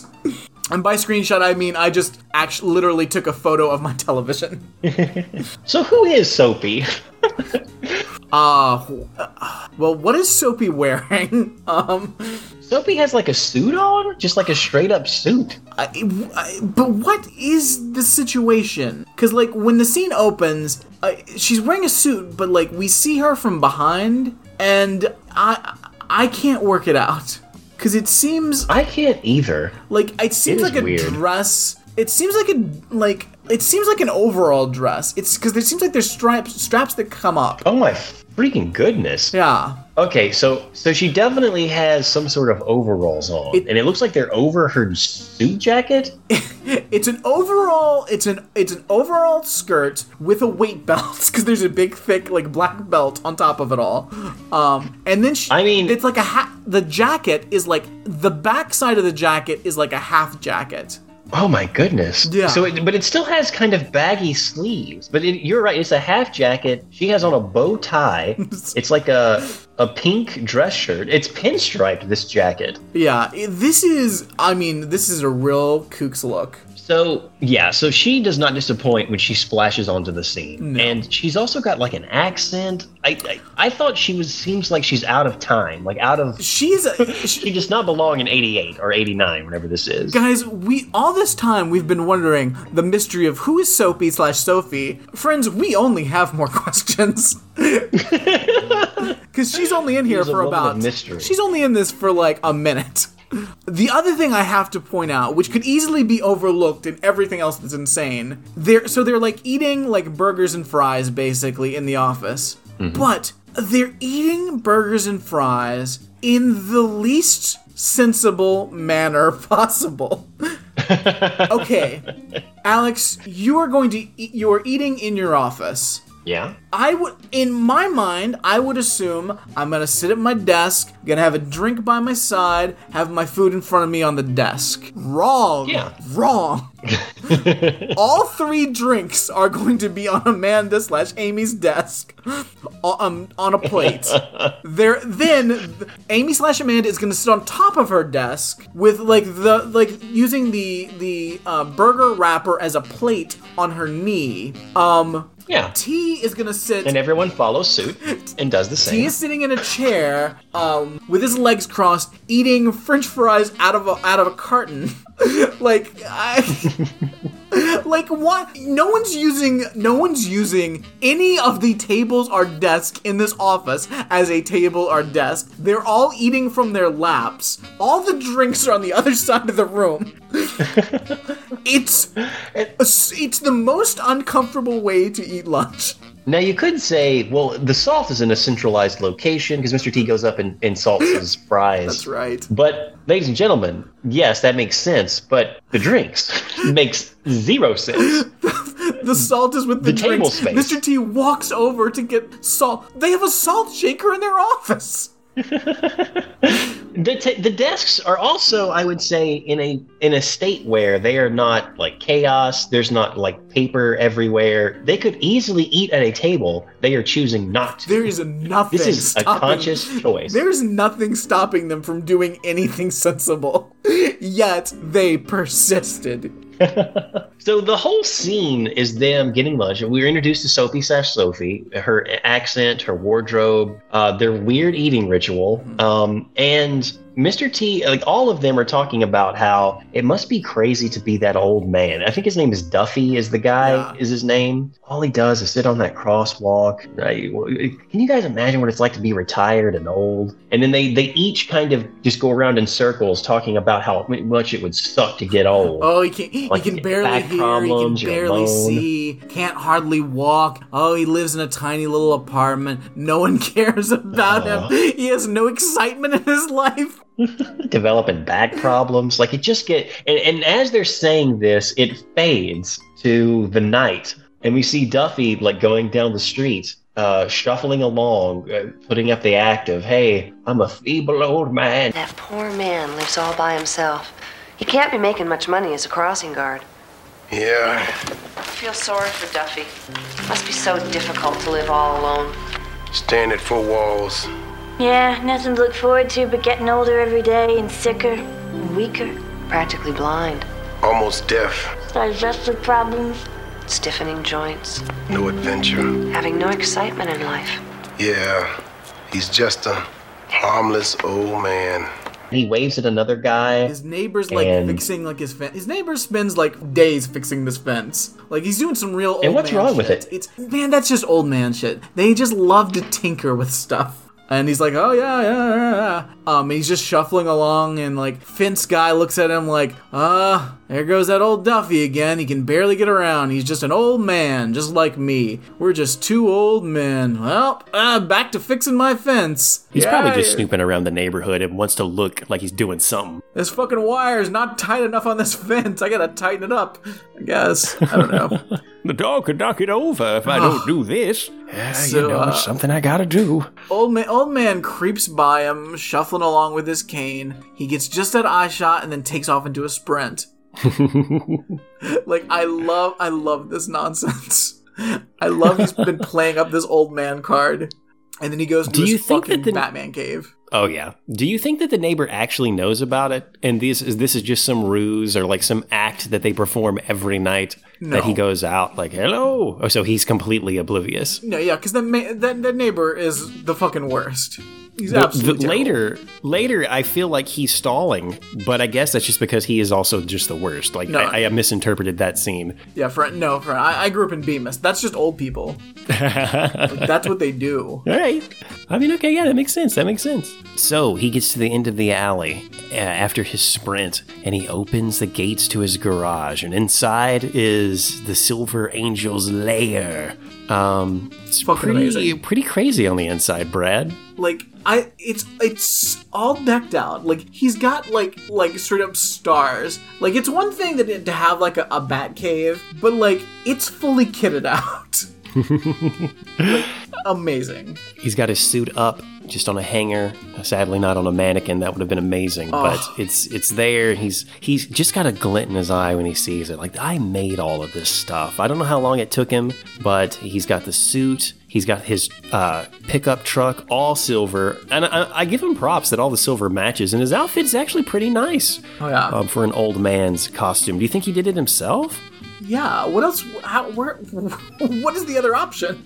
He could have got someone in his little community to do it, but no, this man takes pride in his work. He's not going to half-ass it. I'd like to think that he learned how to do all of this just to do that. He's had this idea in his head, and he's just stuck with it for a while. His dedication to making an outfit, but also to retrofit your pickup truck with these giant nonsensical wings on the back and wind chimes everywhere. Yeah. It's pretty crazy. So we get our second fucking montage of the episode, and because he gets a full out clothing montage. Like, it's so amazing. I love that when he puts his mask on, we get the spinner sound again. It's great. So, Brad, can you describe his outfit? Oh boy. Well, I'll describe this version of the outfit because we get a different costume later in the episode. And that's what I appreciate about the Silver Angel is he's got a whole wardrobe for different occasions. Oh, it's great. Yeah, so he's got a silver jacket with silver wings on it, obviously. Yeah. He got some silver pants, a silver belt. He's got boots with wings on them. He's got like this fucking like silver sequin mask. And then like a helmet, like a Roman like legion helmet. And then of course his silver trumpet. I love the trumpet sound. Oh, it's great. And I love how every time he plays it, like he'll play the first part pretty well, but it always kind of trails off and it gets pretty flat at the end of it. It's amazing that this is an episode of TNT and that this episode of television aired. It's just great. This is the most amazing thing I've ever watched. I've watched this episode now like 5 times. It's so good. Also, I love the fact that like he's gotten like the doors to this garage like motorized somehow because they fly open and close on their own. Yeah, like a proper like superhero's lair. Open, close when he leaves, and of course he peels down the street, and the other old man on his fence is like, "What?" I guess it's natural to look at anything that the Silver Angel does with like a look of just confusion. Because I guess if I saw that running down the street, it would be the same kind of like, what? But I would also be smiling. Because if there was a Silver Angel in my neighborhood, Brad, I would have to find them. Because that means they'd appreciate TNT. It's great. It's great. That's a friend of the show. Love the Silver Angel. So then we cut to the police station. And okay, a lot of things, but this scene starts with the creepy music again. Like, the creepy music happens so many times in this episode, seemingly for no reason at times. It's very strange. I think it's on purpose here because this is a creepy moment. Because Amy Amanda is talking to the detective, and we find out that the guy who was the Silver Angel was found 2 hours after the last heist at the grocery store, just roaming the streets. And he didn't have a good enough reason to be out on the streets at, 10 o'clock? Yeah. So they booked him and took him into jail.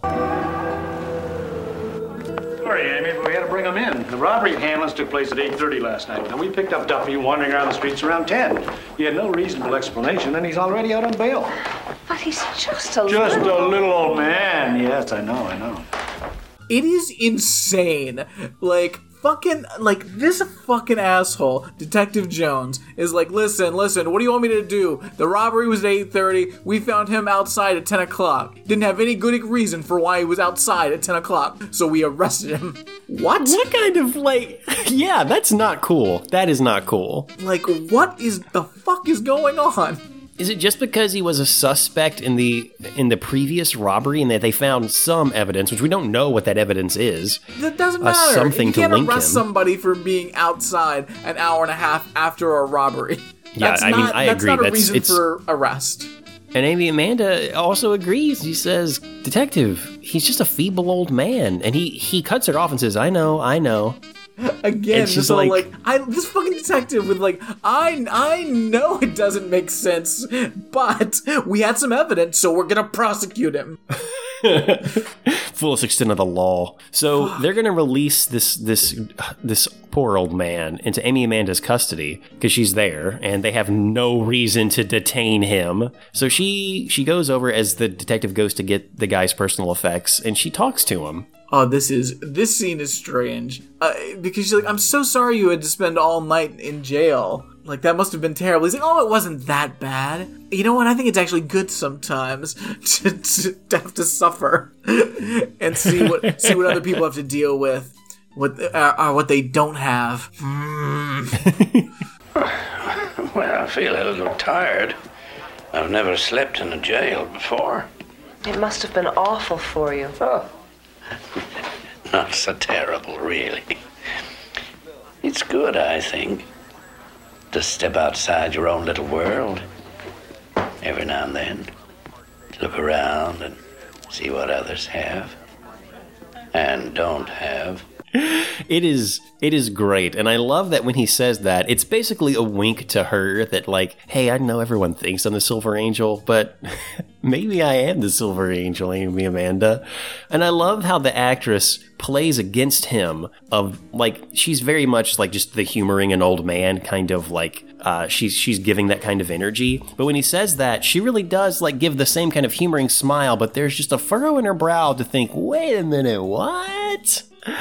He gets up and says, hey, Mr. Policeman. He's also not as, I would say, feeble when he's talking to her. He's kind of shining his glasses. He seems very with it. And then he kind of goes back into his old man routine to the other policeman. Officer, excuse me, where can I find the restroom? And he says something along the lines of, when you don't have much time left or something, much time to go, that's when you have to go all the time. And he shuffles off to it's a weird old man joke, but he shuffles off without his cane, Brett. Yeah, and I love when like Amy Amanda like picks up the cane and she looks at it, she's like, oh, weird, interesting. And if they don't play the creepy music at this point because I can't remember, then they're not doing their job right, because Seriously. That's the perfect clue for Amy Amanda. Oh, it's great. But yeah, then Detective Jones comes out with his wallet and stuff, and Amy Amanda's just straight up snooping through his wallet. Yeah, why not? He's in her custody. I guess it's not okay. No, that's it's not okay. But yeah, she finds a card for a mission with Father Bagley's name. The East Side Mission for Homeless Men. That's a lead if I've ever seen one. Is it weird that it's the only thing in his wallet? Well, it's the first thing in his wallet, which is the weird thing. Okay, I thought the way it looked, and again, we're watching a video on YouTube, and it's put on there by some legit, I guess, people who have the rights to this. So it's pretty good quality for what it is, but I couldn't tell when I was looking at it on my phone. There's other stuff what there. It was. That's the first thing in his wallet, which is odd. Very odd. More odd, we cut to the gym, and the Fat Boys are watching an episode of My Pet Monster. Oh, yeah. Wild. The cartoon. I don't think they had a live action. I never saw the cartoon as a kid, and all I remember were the commercials where there was the doll and people, so in my mind it was always just like a live action thing, but it wasn't, obviously. Well, there was both. There was? Yeah, I think it was like a Teddy Ruxpin deal where they did like the live action intro and then the cartoon. Oh, wow. Yeah.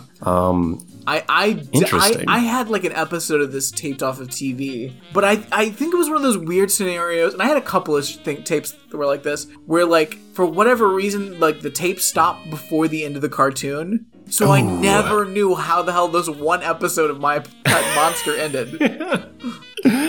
Oh, wow. That's disappointing, man. I'm sorry. It'll be a mystery forever. The only thing I remember that I think there was like, they were at the beach or something. I think I remember them like building a sandcastle, or like, I remember the beach. So there's an episode of My Pet Monster with the beach that I have never seen the end of, nor can I remember anything else about it. Should we hunt it up and watch it for the show? Or try to for like an Alfio?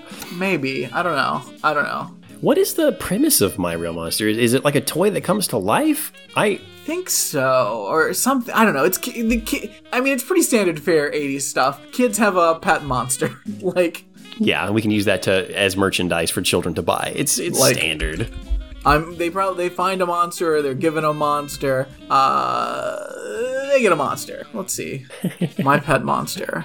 Snyder, a historian who spent many years trying to unlock the powers of a statue, wishes to what? Oh, okay. So this is like okay. Let me get the regular cartoon. I think this is like a special or something. An ordinary monster doll comes to life when his shackles are released by a magic key. That makes sense. Oh wow, that makes sense.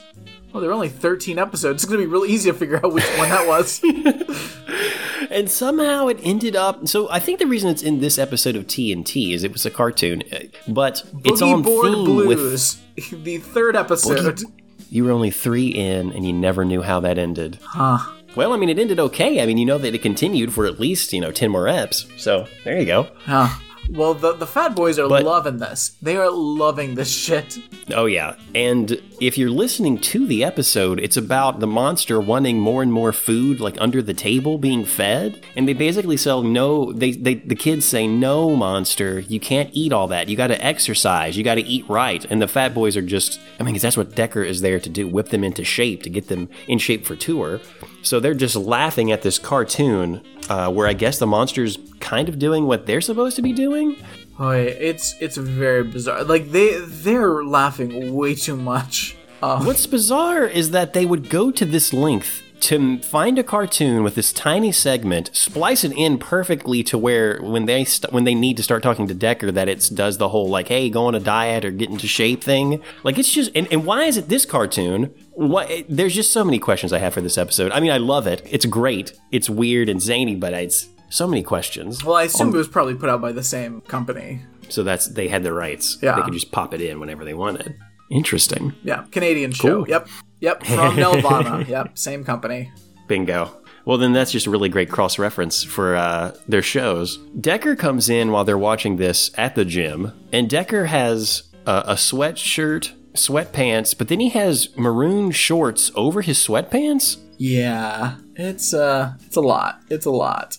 Also, like, I know TVs were tiny in the 80s, but they are sitting, like, so far away from this tiny, tiny TV that is, like, mounted in the corner. Like, they are, like, 15 feet away from this, like, 20-inch TV. It's not even 20 inches. And you know that, and it can't have any type of sound output that's worth anything. Yeah. So my question, could they hear what was going on it? Or were they just looking at this cartoon from a very far distance and just laughing at the cartoon, like, visuals? Like, what's really going on here? Hysterically at the grainy, like, vague colors. Why are they still at the gym? Because they gotta get in shape, Alex. They're gonna go on tour. Brad...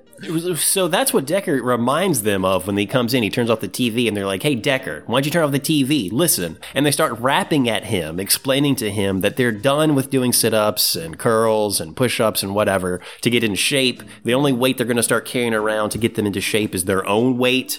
So Decker should just kind of lay off and let them watch cartoons, all right? They're also like, hey, we're done with this. The only thing we care about is a pound of bacon or some butter. And I was like, guys, like, you could just go keto, I guess. You can eat all the bacon and butter you want.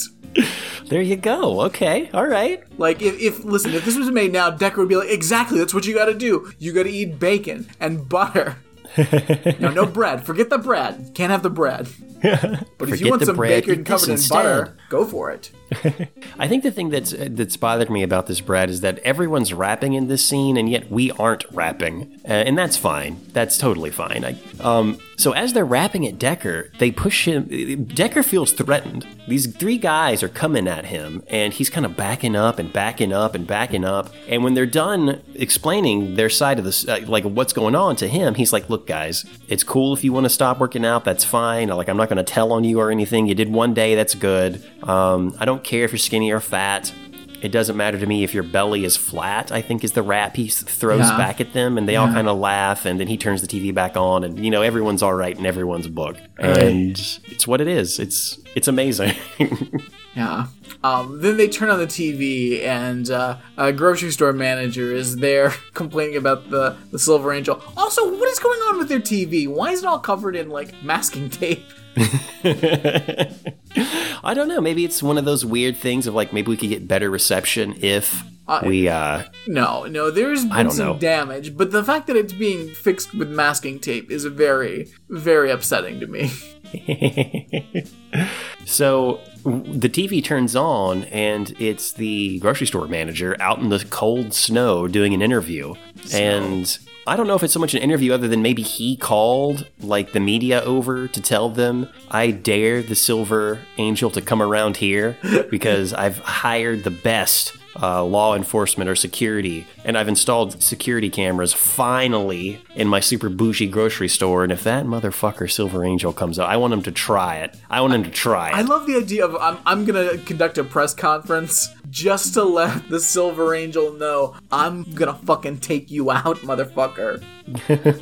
And he's there. Or at least the guy who's the number one suspect, he's kind of in the crowd in his rain slicker. It looks like he's ready to go on the dock. He's so rain slickered up, and he's got his little reflective vest because he is the crossing guard at the side crosswalk. And as he's walking, I guess, to his job, the grocery store manager calls him out. He sees him and is like, that motherfucker right there's a Silver Angel, guys, I'm telling you. Now, the thing that's this shot of him with his fucking ridiculous Gordon Fisherman outfit, he looks ridiculous. But this woman standing next to him, her whole look, her hair is insane. It's her fucking brooch is wild. Everything about her is insane. How do you even describe this hair, Alex?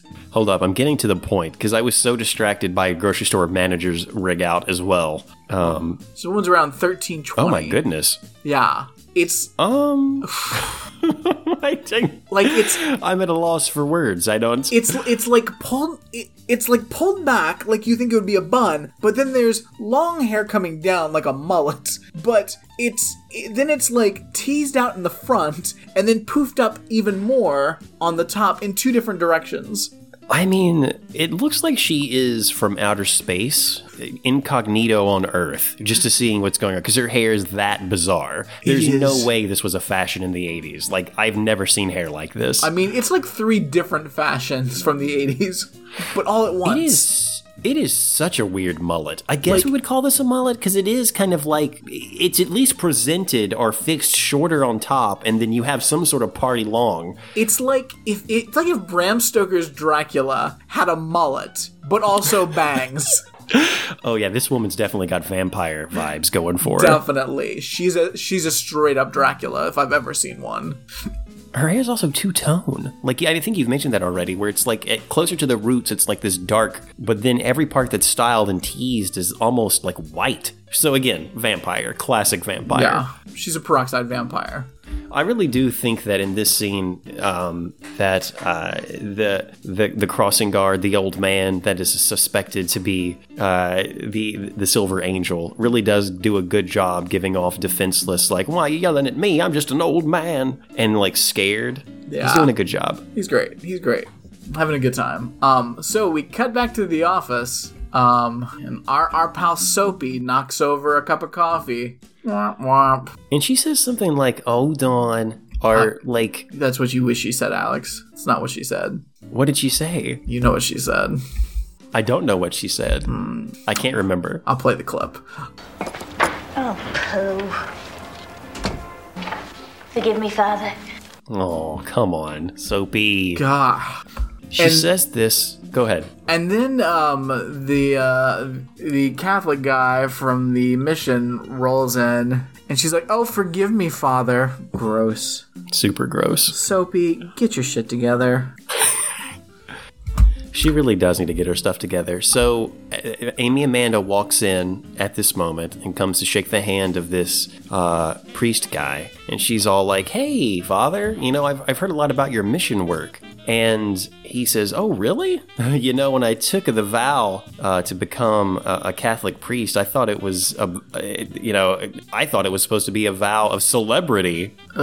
Because he says something about, like, he's finally getting recognized. I botched the joke, and I apologize, ladies and gentlemen, but it like, almost reads... you've heard of my mission? Wow. Well, I've got to be honest. I thought I've been kind of disappointed lately. I thought I was taking a vow of celebrity. Wow, singer! Hey, child rapist guy? No jokes for you. No jokes for you. Zero jokes. This is not a laughing matter, sir. Ugh, I hate him. Just doing shtick. Listen, this episode has enough. We don't need, Catholics doing funny jokes. Do you think it's nervous energy? Because, one, a lawyer has contacted him to come down with no explanation. He's just like, oh boy. I'm the joke guy. Don't worry about me. He's just got a cyanide pill in one hand, like, oh god, they're not taking me down. Beads of sweat just running down and so when she mentions the Silver Angel, he's like, totally changes, code switches immediately. Ooh.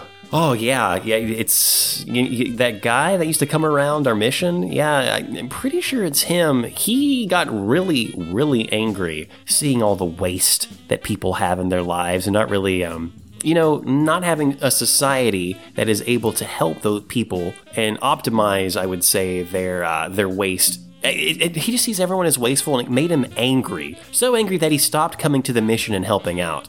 I think he's a Silver Angel because for the last couple of months, I've been getting mystery packages of copious amounts of bougie food at the mission, and I've just been using it. If I'm guilty of anything, and I don't know why I am talking about being guilty of something apropos of nothing, but I'm saying those words and probably not incriminating myself. If I'm guilty of anything, it's not telling anyone about it.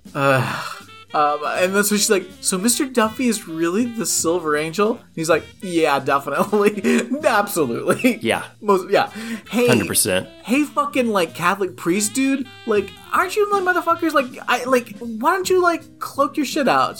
I hope no one questions him about, anything from a confession, because, he's speculating that Mr. Duffy is the Silver Angel." I mean, yeah, it is wild speculation because he may not be, unless Duffy told him. Which again, we don't get in any of this dialogue. So right now, you are correct. He just has a strong suspicion. I mean, he's right, but you can't just say, that's definitely him. I mean, he's got the same kind of attitude toward it as the detective has on everything. It's definitely this. Yeah. Not this, definitely this. Listen, I don't think he did it, but yeah, whatever. We're going to prosecute. That's the detective's It doesn't matter attitude. what I think. We kind of found some evidence. We're prosecuting. God, Good day. That's all I'm going to say. I hate that son of a bitch. Yeah, he's a motherfucker. So we cut back to the gym, and Mr. T's workout outfit is somehow more ridiculous than what Danforth Dick Decker was wearing. And you see that because he is opposite of T. They're in the ring, and Mr. T is doing fake fighting. He's pretending he's doing boxing training, and Decker has his hands up with those pads for Mr. T to hit. So we see both of their outfits on full display in motion as they are walking or fighting across this thing. But please describe his outfit, Brad. So.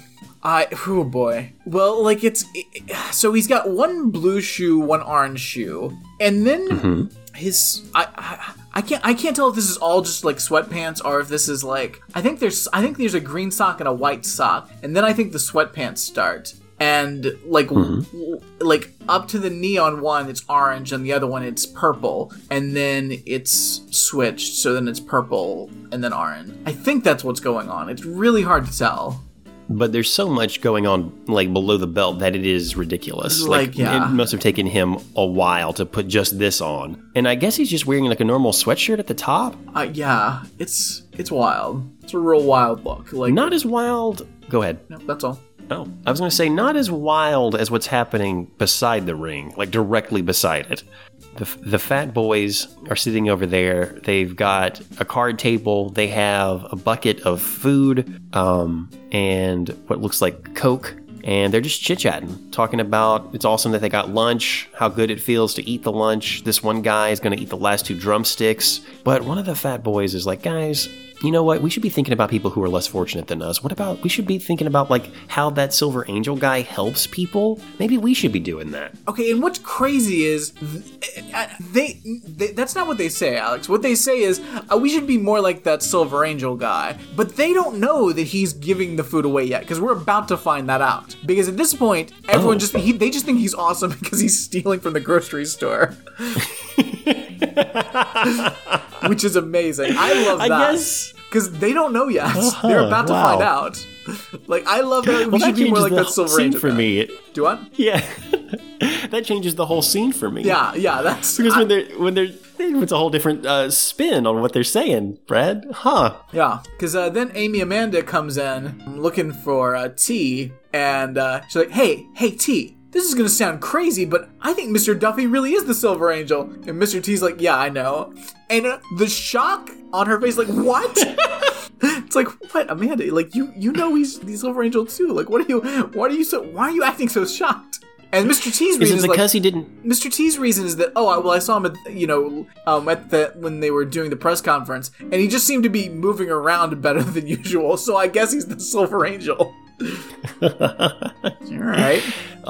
Is it because she feels betrayed because he didn't tell her immediately? Like, he didn't call her to be like, "Hey, I'm pretty sure this guy is the Angel," well, and she thought she was bringing some hot goss to T. But Sophie dropped the phone. Again. Oh no. There's another phone this month. Ugh. She's poor Soapy. Like, are the fat boys living in the gym? Did Aunt Martha's like, no, the fat boys cannot stay at my house. Anyone else is fine, but not the fucking fat boys. I mean, that's a good point, Brad. She is eager to help all those people, but the fat boys know. They're just gonna hang out at the gym. Huh. So Amy Amanda's like, "Hey, do you know what he's doing with that food? He's giving it away." And the fat boys overhear this, and they're like, "Oh, wow, this guy really is great. He's actually giving away that food to help people. That's amazing." And that's when they resolved, like, "Hey, we got to do something then. We got to help this guy out." So they asked to come up with a plan. They asked the main, I guess, the fat boy to help, and he's like, "You know what? I got an idea. Let me go get some. Let me go get something. I'll be right back. Okay?" That Angel guy's one cool dude, man. He's going to the poor and giving them food. But if you get nabbed by a big mean cop, all this giving will come to a stop. Yo, we gotta go and save that man. Come on, Marky. Give us a plan. I streamed my brain. My plan is clear. I'll be right back. You stay right here. All right. At the same time, I think Mr. T and Amy are going to go talk to the old man. But we get a Mr. T changing clothes scene where he's suiting up because they're going into the street. Who knows what they're going to encounter? Third montage of the app. Oh, so Which good. is great. And we cut from Mr. T suiting up to our pal the Silver Angel, who now has a different costume. Instead of wearing the mask, now he's got like sunglasses with angel wings on them and like a motorcycle helmet. I love that he switches it up. I mean, like, he's ready for action, I guess. Oh yeah. I prefer the Roman helmet though. This is a little too Evel Knievel. Yeah, I mean, I like the other one, too. The other one, this is just, Evel Knievel hits it right on the head. And he's in the mirror, like, doing, like, "Hey, you talking to me? Hey, you talking to me?" Like, I guess psyching himself up to go to the grocery store again. Yeah, it's wild. So, Amy Amanda and Mr. T, who is again wearing his Deerstalker Sherlock Holmes cap. Love it. Mm-hmm. They're gonna go talk to Duffy, but they run into the fence-fixing neighbor, and, like, this motherfucker is just old manning them. They're like, "Oh, how are you tonight? Oh, and you? Me? Oh, well, not too bad. My back's been acting up." I was like, "God damn you, motherfucker! They cannot get a word in edgewise. Torture. Like, it really took me back. Like, I mean, seeing that My Pet Monster cartoon took me back, but this really took me back. I was like, oh god, my whole childhood, just old people, just complaining about their back. That's all they got, Brad. Small talk. God. Anyone who will listen. So as they're talking, the Angel Mobile drives right by them. And I don't even understand what Mr. T says, but he makes some kind of, oh, there it goes! And they chase off after him, leaving that old man hanging, by the way, which I appreciate. Oh yeah, he looks confused. I think at one point he kind of spikes the camera, which is a weird, but it's what it is. And then when we cut back to the gym and the fat boys are chilling, waiting for Mr. T's cousin to come back. They're looking at a boxing magazine, just relaxing. And he comes back with these giant boxes. We're not sure what's in them, but he's like, all right, I got it, guys. We got to get dressed. We got to go. We got to go to that grocery store. We got to help the Silver Angel. And they're like, all right, let's do it. I do wish we'd had yet another costume montage, but I get why we don't. You know they filmed it. They just didn't show it. It'd be so good. They cut it for time. So we're at the grocery store, and Amy, Amanda, and T are there, and like a manager guy's like, I think tonight, we're gonna get that old man, motherfucker. We're gonna take him down, and there's nothing you can do to stop us. It's like, what is going on? I mean, he's losing money, and look, he's got a bougie grocery store now. That guy has stolen a lot of expensive stuff. Now, he may not know caviar if it bit him in the ass, which is a kind of a paraphrase of what he said earlier in the episode. Sorry, we gotta talk about that. Yeah, at that press conference. Hey, you've probably never heard of escargot in your life. You wouldn't know caviar if you sat in it. Try the gate tonight, see what happens. Fuck you. Fuck you. Why does this old man have to know about caviar? If he doesn't know about caviar, then he isn't fit to roam the aisles of my grocery store, which I say is bougie, but as I am looking inside of this, it looks like an average grocery store. Yeah, it's the most normal looking grocery. I mean, it's the most 80s normal looking grocery store. I love it so much, especially like the typography going on and around on some of the signs. Like it's a beautiful thing to see, a time capsule. I wish I could go and roam those aisles. It would be fun. So when they get there and Mr. T in the Sherlock Holmes outfit and Amy are there, he says something along the lines of, if it isn't the defenders of that, what is it, like the decrepit, aging old man or something? The way he says it is just really funny. Yeah. He's got it out for the Silver Angel. He's so angry. And, he's got all of his fucking security guards, and they're all, we always see them, like, lumped together, and I'm like, hey, guys, spread out. Like, what are you doing? The point of hiring multiple security guards isn't so you can all, like, form a defensive line. And he doesn't even come in from the front anyway. He sneaks in through the back, which is a move. It's certainly a move. A very strange move. And, like, honestly, it doesn't even seem like he's there to steal stuff this time. He's just there to, like, piss off this guy, which I really appreciate. Oh, yeah, it's awesome. So he's creeping through. He pushes the double doors from the back open, and he enters the store into, like, I guess the freezer section. Not the freezer section, but just, like, the dairy section. And we go back to the manager's roaming the aisles, and we see the shopping clerk again, just blowing bubble gum, holding a bottle of salad dressing for no reason. Yeah. And then, like, manager goes, you know what I told you about chewing gum? And I'm like, fuck off. Like, if you're, like, listen, I've worked at a grocery store. Like, if they try to tell me I can't chew gum, like, if I can't do something to break up the monotony of this hellscape, I'm quitting right then. Yeah, Chewing gum is required. It's perfectly allowed. You can't tell somebody they're not allowed to chew gum. That's insane. So as this guy swallows it in shame, he looks down the other side. He looks down the aisle, and the manager's already turned around to walk away. So the manager doesn't see the Silver Angel darting across the aisle, looking down.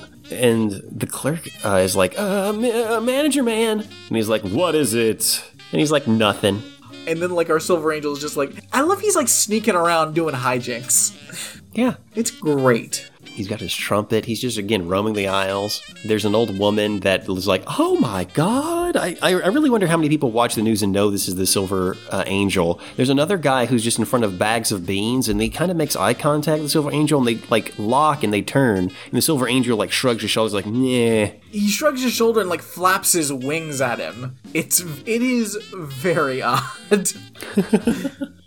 And everyone's like roaming the supermarket because this is apparently the largest supermarket ever, and no one is going to, it just happens across it. And again, the security guards are just in the front, manning the wall, the defenses, and then they hear the...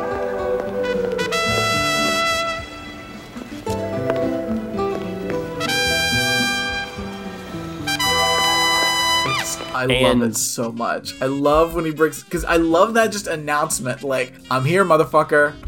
So if I'm getting the geography or the layout of the store correct, because when they first come into the store, the security guards and the manager are there, and behind them is this canned pineapple, normal pineapple stand. So does that mean he snuck up behind the security guards to get on top of the stand to blow his trumpet? And then indeed, when she blew it, because the manager and Amy, Amanda, and T are all running toward the front of the store, the security guards just turned around and looked at him and did absolutely nothing? Well, I don't think the security guards have stayed stationary. I think they've moved around. I think they're all still together, but they're still moving around as a unit. Yeah, they're still a team, but safety in numbers. But I don't think they're in the same place. But I love he climbs up there, plays his bugle. Mr. T tries to catch up with them. And then, like, of course, like, manager guy and the security guards get up to him, and manager's like, hey, motherfuckers, like, grab him.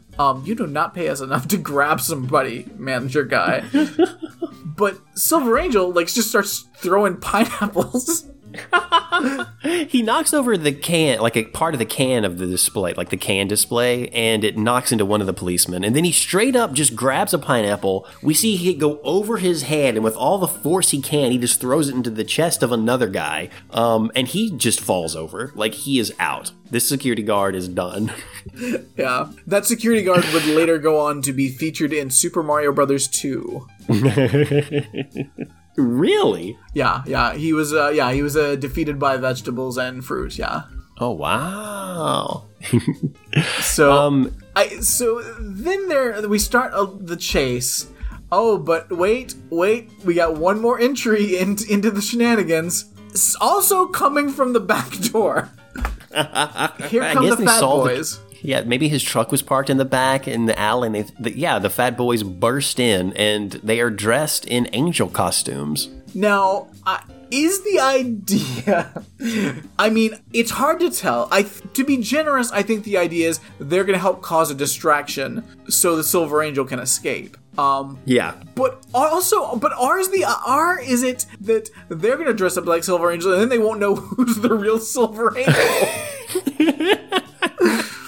Because they've never seen the Silver Angel before. They've only heard the stories in the news, because there's no security cameras. There weren't into the store. No one's got it. They just know the story. Yeah. So that is a good question, Brad. Are they thinking of going Silver Angeling of their own, and this was the only costume they could find? This must be what his costume looks like. We now are also Silver Angels. It's great. I love it.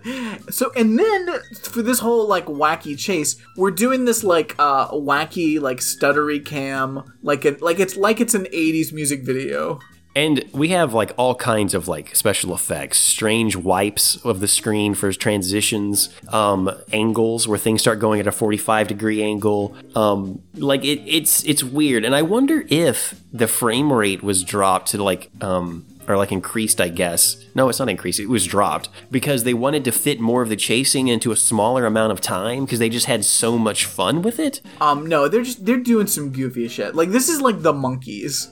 This is goofy shit for the sake of doing it. There is no practical purpose. This is wacky antics. And it is, I love, there's a shot of like, Amy, Amanda, and T like, well, I guess this is happening. Kind of laughing. I love when they shrug their shoulders. Just like, all right. Oh, The only thing I want to say about the montage is that at one point, the manager is going down the aisles with one of the security guards, and he hears a ruckus behind them. Or at least I'm saying this. There's music playing over and beatboxing over all of this, so I don't know what's actually being said in this, and it's one of the quick montage scenes. But they look back and they see one of the fat boys of Silver Angel like dancing or like saying something, and the manager's like, "What the fuck?" And then another one of the fat boys comes running down the aisle from the opposite direction, and he turns around, and that's when the camera angle goes to the side, and he is like, "What the hell's going on?" And then as the fat boy brushes past him and the security guard, we get a double door kind of like spin of the two, like the frame breaks, and we get like a weird pseudo 3D like of them being doors. It is crazy. It's just so to like kooky. Try to paint a picture of exactly how kooky as Red says it is, because it is. Again, it is 80s. Everyone has to watch this. Everyone must watch this. I'm sorry, I feel like I have to explain it because it's a podcast, but you've already seen this because it is required viewing, so I enjoyed it. Just as a human, like, it's your job to, everyone has to watch this episode and then show it to 3 friends. Like, have a viewing party, because this is game changer. So eventually, it is great. Manager guy, like, he like sneaks to the side, and when Silver Angel runs by, he trips him into like some apples. It's great. And then he has him. He grabs him by the neck and he starts shaking him and calling him names. His helmet falls off. It's obviously the old man. Yeah, there's no question anymore. But, like, it's crazy because he's yelling. He was like, "I've got you, you crazy geriatric vigilante! You superannuated lunatic! Old socialist!" And it's the senior socialist part where the old man's like, "What?" I mean, everybody's pulling some goofy faces, but yeah, his reaction to senior socialist is real goofy. And then Mr. T comes up and is like, "Hey, nobody shoves an angel on my watch." And then it's time for weird music again. And also just weirdness in general. Because what Mr. T does is he grabs the manager, which would be weird, but then he kind of throws him up into the air and grabs him by his ankles and is carrying him around. Balancing him and carrying him around. I mean, like, the most insane thing is, like, this means, like, the manager guy is having to hold himself, like, you know, rigid for Mr. T to be able to carry him around in the sky. And the weird music's playing, and he's got this, like, shocked look on his face. It would also mean that Mr. T has strength that he is hiding most of the time. Like, his power level is not what he's showing. He is incredibly strong, because this is physically impossible. This is a surreal moment. Yeah. I don't know if it's supposed to be like a Silver Angel miracle or something, but what happens, and goodness, the visuals, the look of the manager as he goes up, the rigidness of his body. At one point I thought, is there like some kind of backing in him to keep him propped up? Like, is there like some sort of frame, like a physical frame under his jacket to keep him up? But the way he's looking and the way his body is like stiff and how big his clothes are, it is unsettling a little bit to watch. Yeah, because and that's why that creepy music's right. Playing.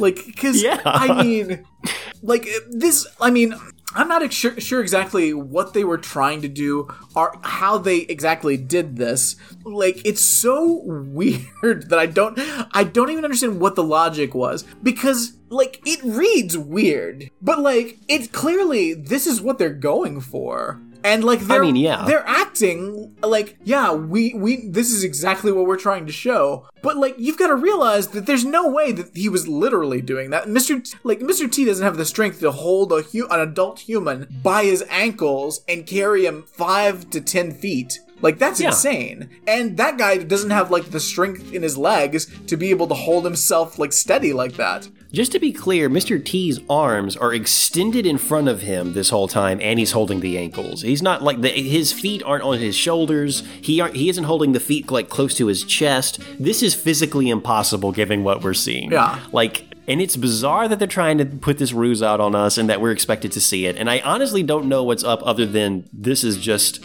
I mean, it is a proper climax to the craziness we've just seen. To top it with something else that makes me question reality. It's absolutely... and what I'm watching. And the show knows it's insane because they're playing the creepy music again.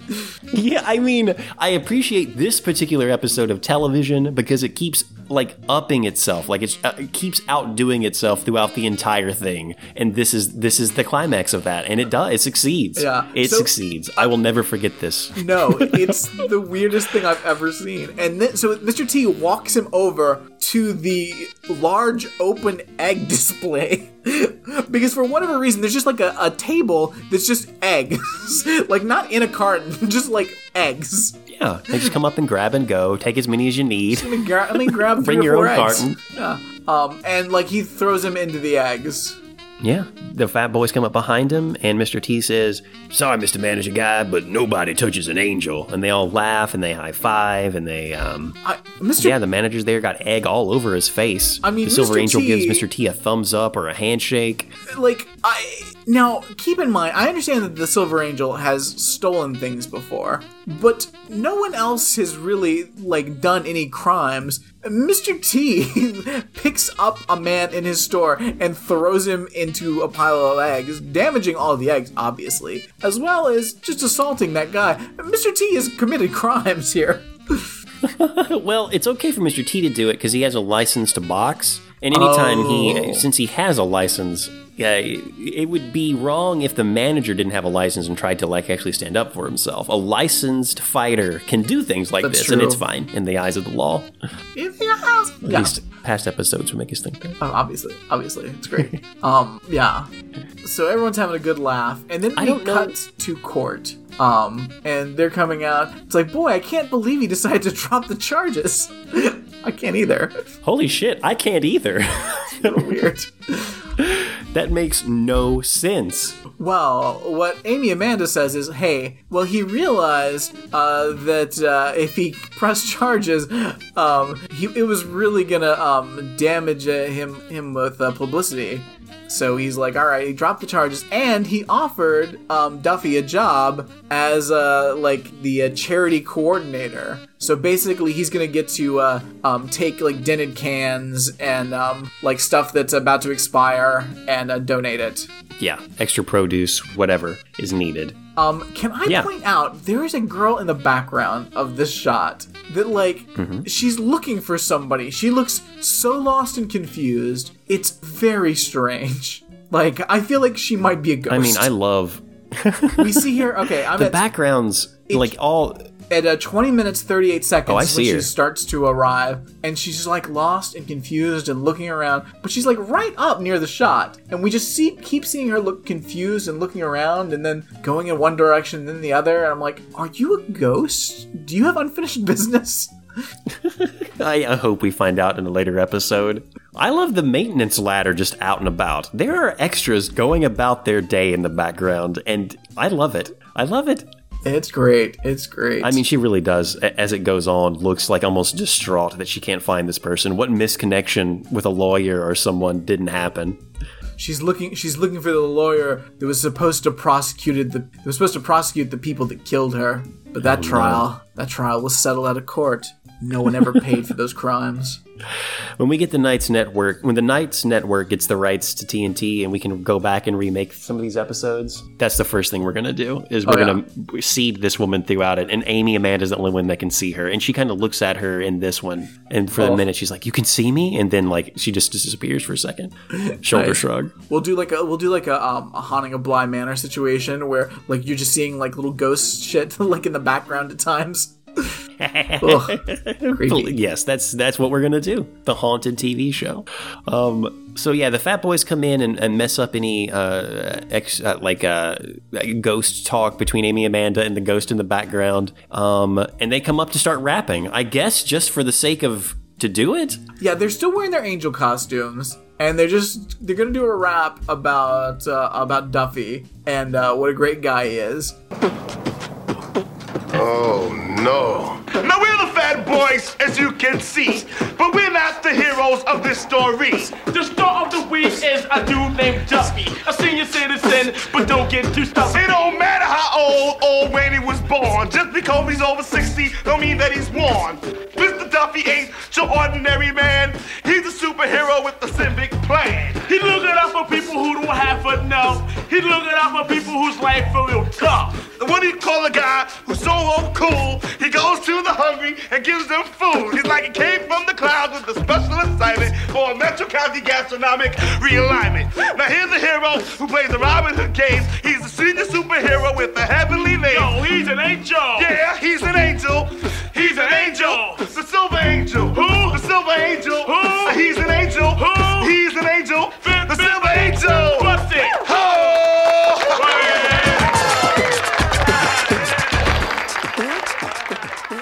What I love about this is that there's so much about, it doesn't matter if you're an old man. It doesn't matter if you're a senior citizen about to die. It doesn't matter if you're a geriatric fool. Like, there's so much talking shit about him while praising him for being a hero. And he's just sitting there, like, kind of dancing with them, like, all right, cool. I guess it's neat. Yeah, it's cool. I don't know. Yeah, it's awesome. Oh, everyone it's is gathered to, like, watch that this is happening. Absent is the ghost now that I'm watching this, and that is suspicious. I mean, we got a fucking Canada judge dancing around in the background. Everyone's having a good time. Of course, Detective Jones isn't there, because he only shows up when he gets a chance to prosecute somebody for no reason.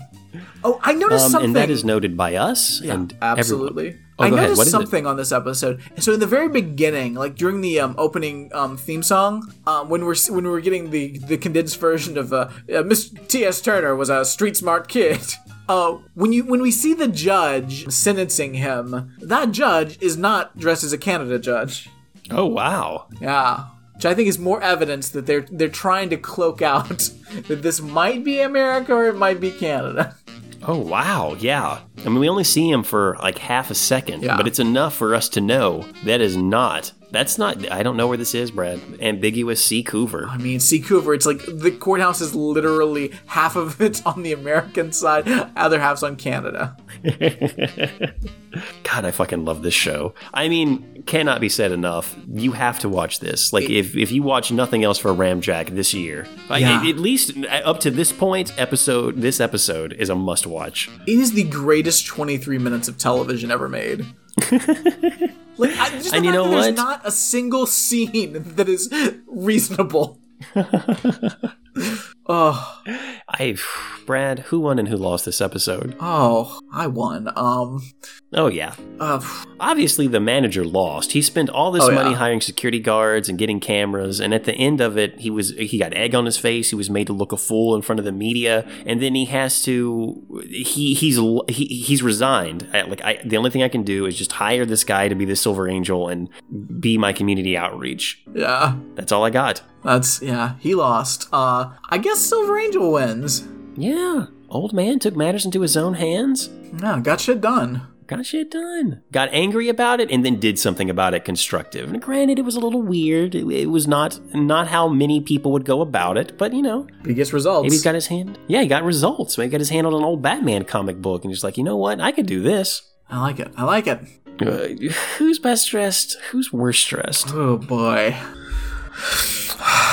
I mean, the vampire's hair alone, and I know hair isn't necessary. It is fashion because she's getting it out there. But not for our rules. That is the most bizarre. I know, not for our rules, but it is, again. Yeah, it's notable. Cannot be understated. It's crazy. Yeah, it's weird. But part of me is thinking, like, I kind of want to put Decker in because I do not like the sweatshirt, the sweatpants with shorts over it. Alex, I believe you are forgetting about Sophie/Sophie. Oh, I did forget about it. Yeah, whatever she's wearing is, not cool. Yeah. So bizarre. Yeah, no, she looks insane. I can't support that half jacket situation. The manager also has some weird looks, but is forgiven because Sophie's outfit is just so bad. Yeah. So bad. But who's best dressed? I mean, is it the Silver Angel? I think it has to be the Silver Angel with his like Greek helmet. Yeah. And the sequin mask. Definitely. Best dressed. Sorry, Mr. T. Sorry, everyone else. Nice try. Nice try. I really wish the Fat Boys were just like regular characters now. There's a lot of things. I've had some things spoiled for me on accident, watching it on YouTube where like another episode will play after it. Whoa. So I know some things that happened later in the show, which I'm not going to talk about because I don't want to spoil this for anyone else. As much as I'm not into or I don't care too much about spoilers, it is something that's a little bit, and it's not that I saw Soapy die. That did not happen, so don't worry about that. But I really wish, like the Fat Boys were just a regular occurrence. Like this going forward, they were just on the show. Yeah, would be great. It would be great. Oh, mansies. Well, guys, that's the show today. Thank you for listening to Ramjack. I'm Alex. The other guy is Brad. You can find us on ramjackpodcast.com. You can also find us on Facebook, and we have a YouTube channel. And you are free and welcome to reach out and say hello, or just tell us what's going on in your life. Tell us what you think about Mr. T. T&T. Like, tell us how many people you've shown this episode to. Yeah. In fact, going forward, anyone that contacts us in any matter has to start with telling us how many times you've either watched this episode or how many people you've shown this episode to. Yeah, well, that's a screener when you call in. Yeah. Hello, please tell us how many people. And if it's 0, or if you're confused by this, instant hang up. And you should be ashamed and you know what you did. Yeah. Sorry. I mean, if you haven't shown it to people, you have to at least tell us how many people have, how many times you've personally watched it, because I could as we've recorded, I've had the video on, I'm like, I could watch this again right now. Oh yeah, definitely.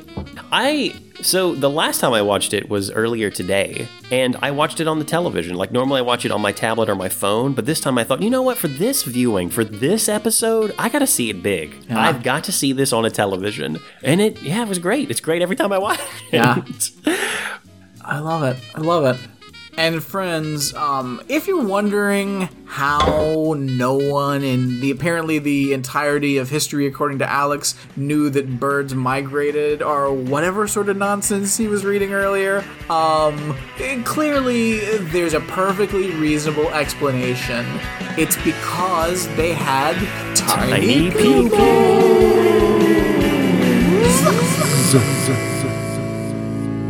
Very tiny. Very, very tiny. Super tiny. Stupid, dummy, tiny pupil people. Just to be clear, I brought that to the show to ask, what do you think about this? My thoughts are, A, no, it's true. Second of all, kind of boring. Those are my thoughts.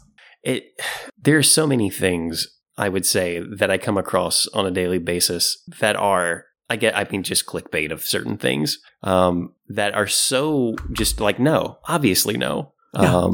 This was one of them. Yeah, definitely one of them. The tiny people Did you things. know no one knew that birds could fly? What? Yeah, well, they knew they could fly, but like they didn't know they could fly. What? They thought they came out of the dirt. I don't think they did. Well, I mean, that is part of it that I guess cicadas. is... Everyone thought birds were cicadas. Like, they're one and the same. All right. To me, it's the same... If you say so. It's the same thing as, like...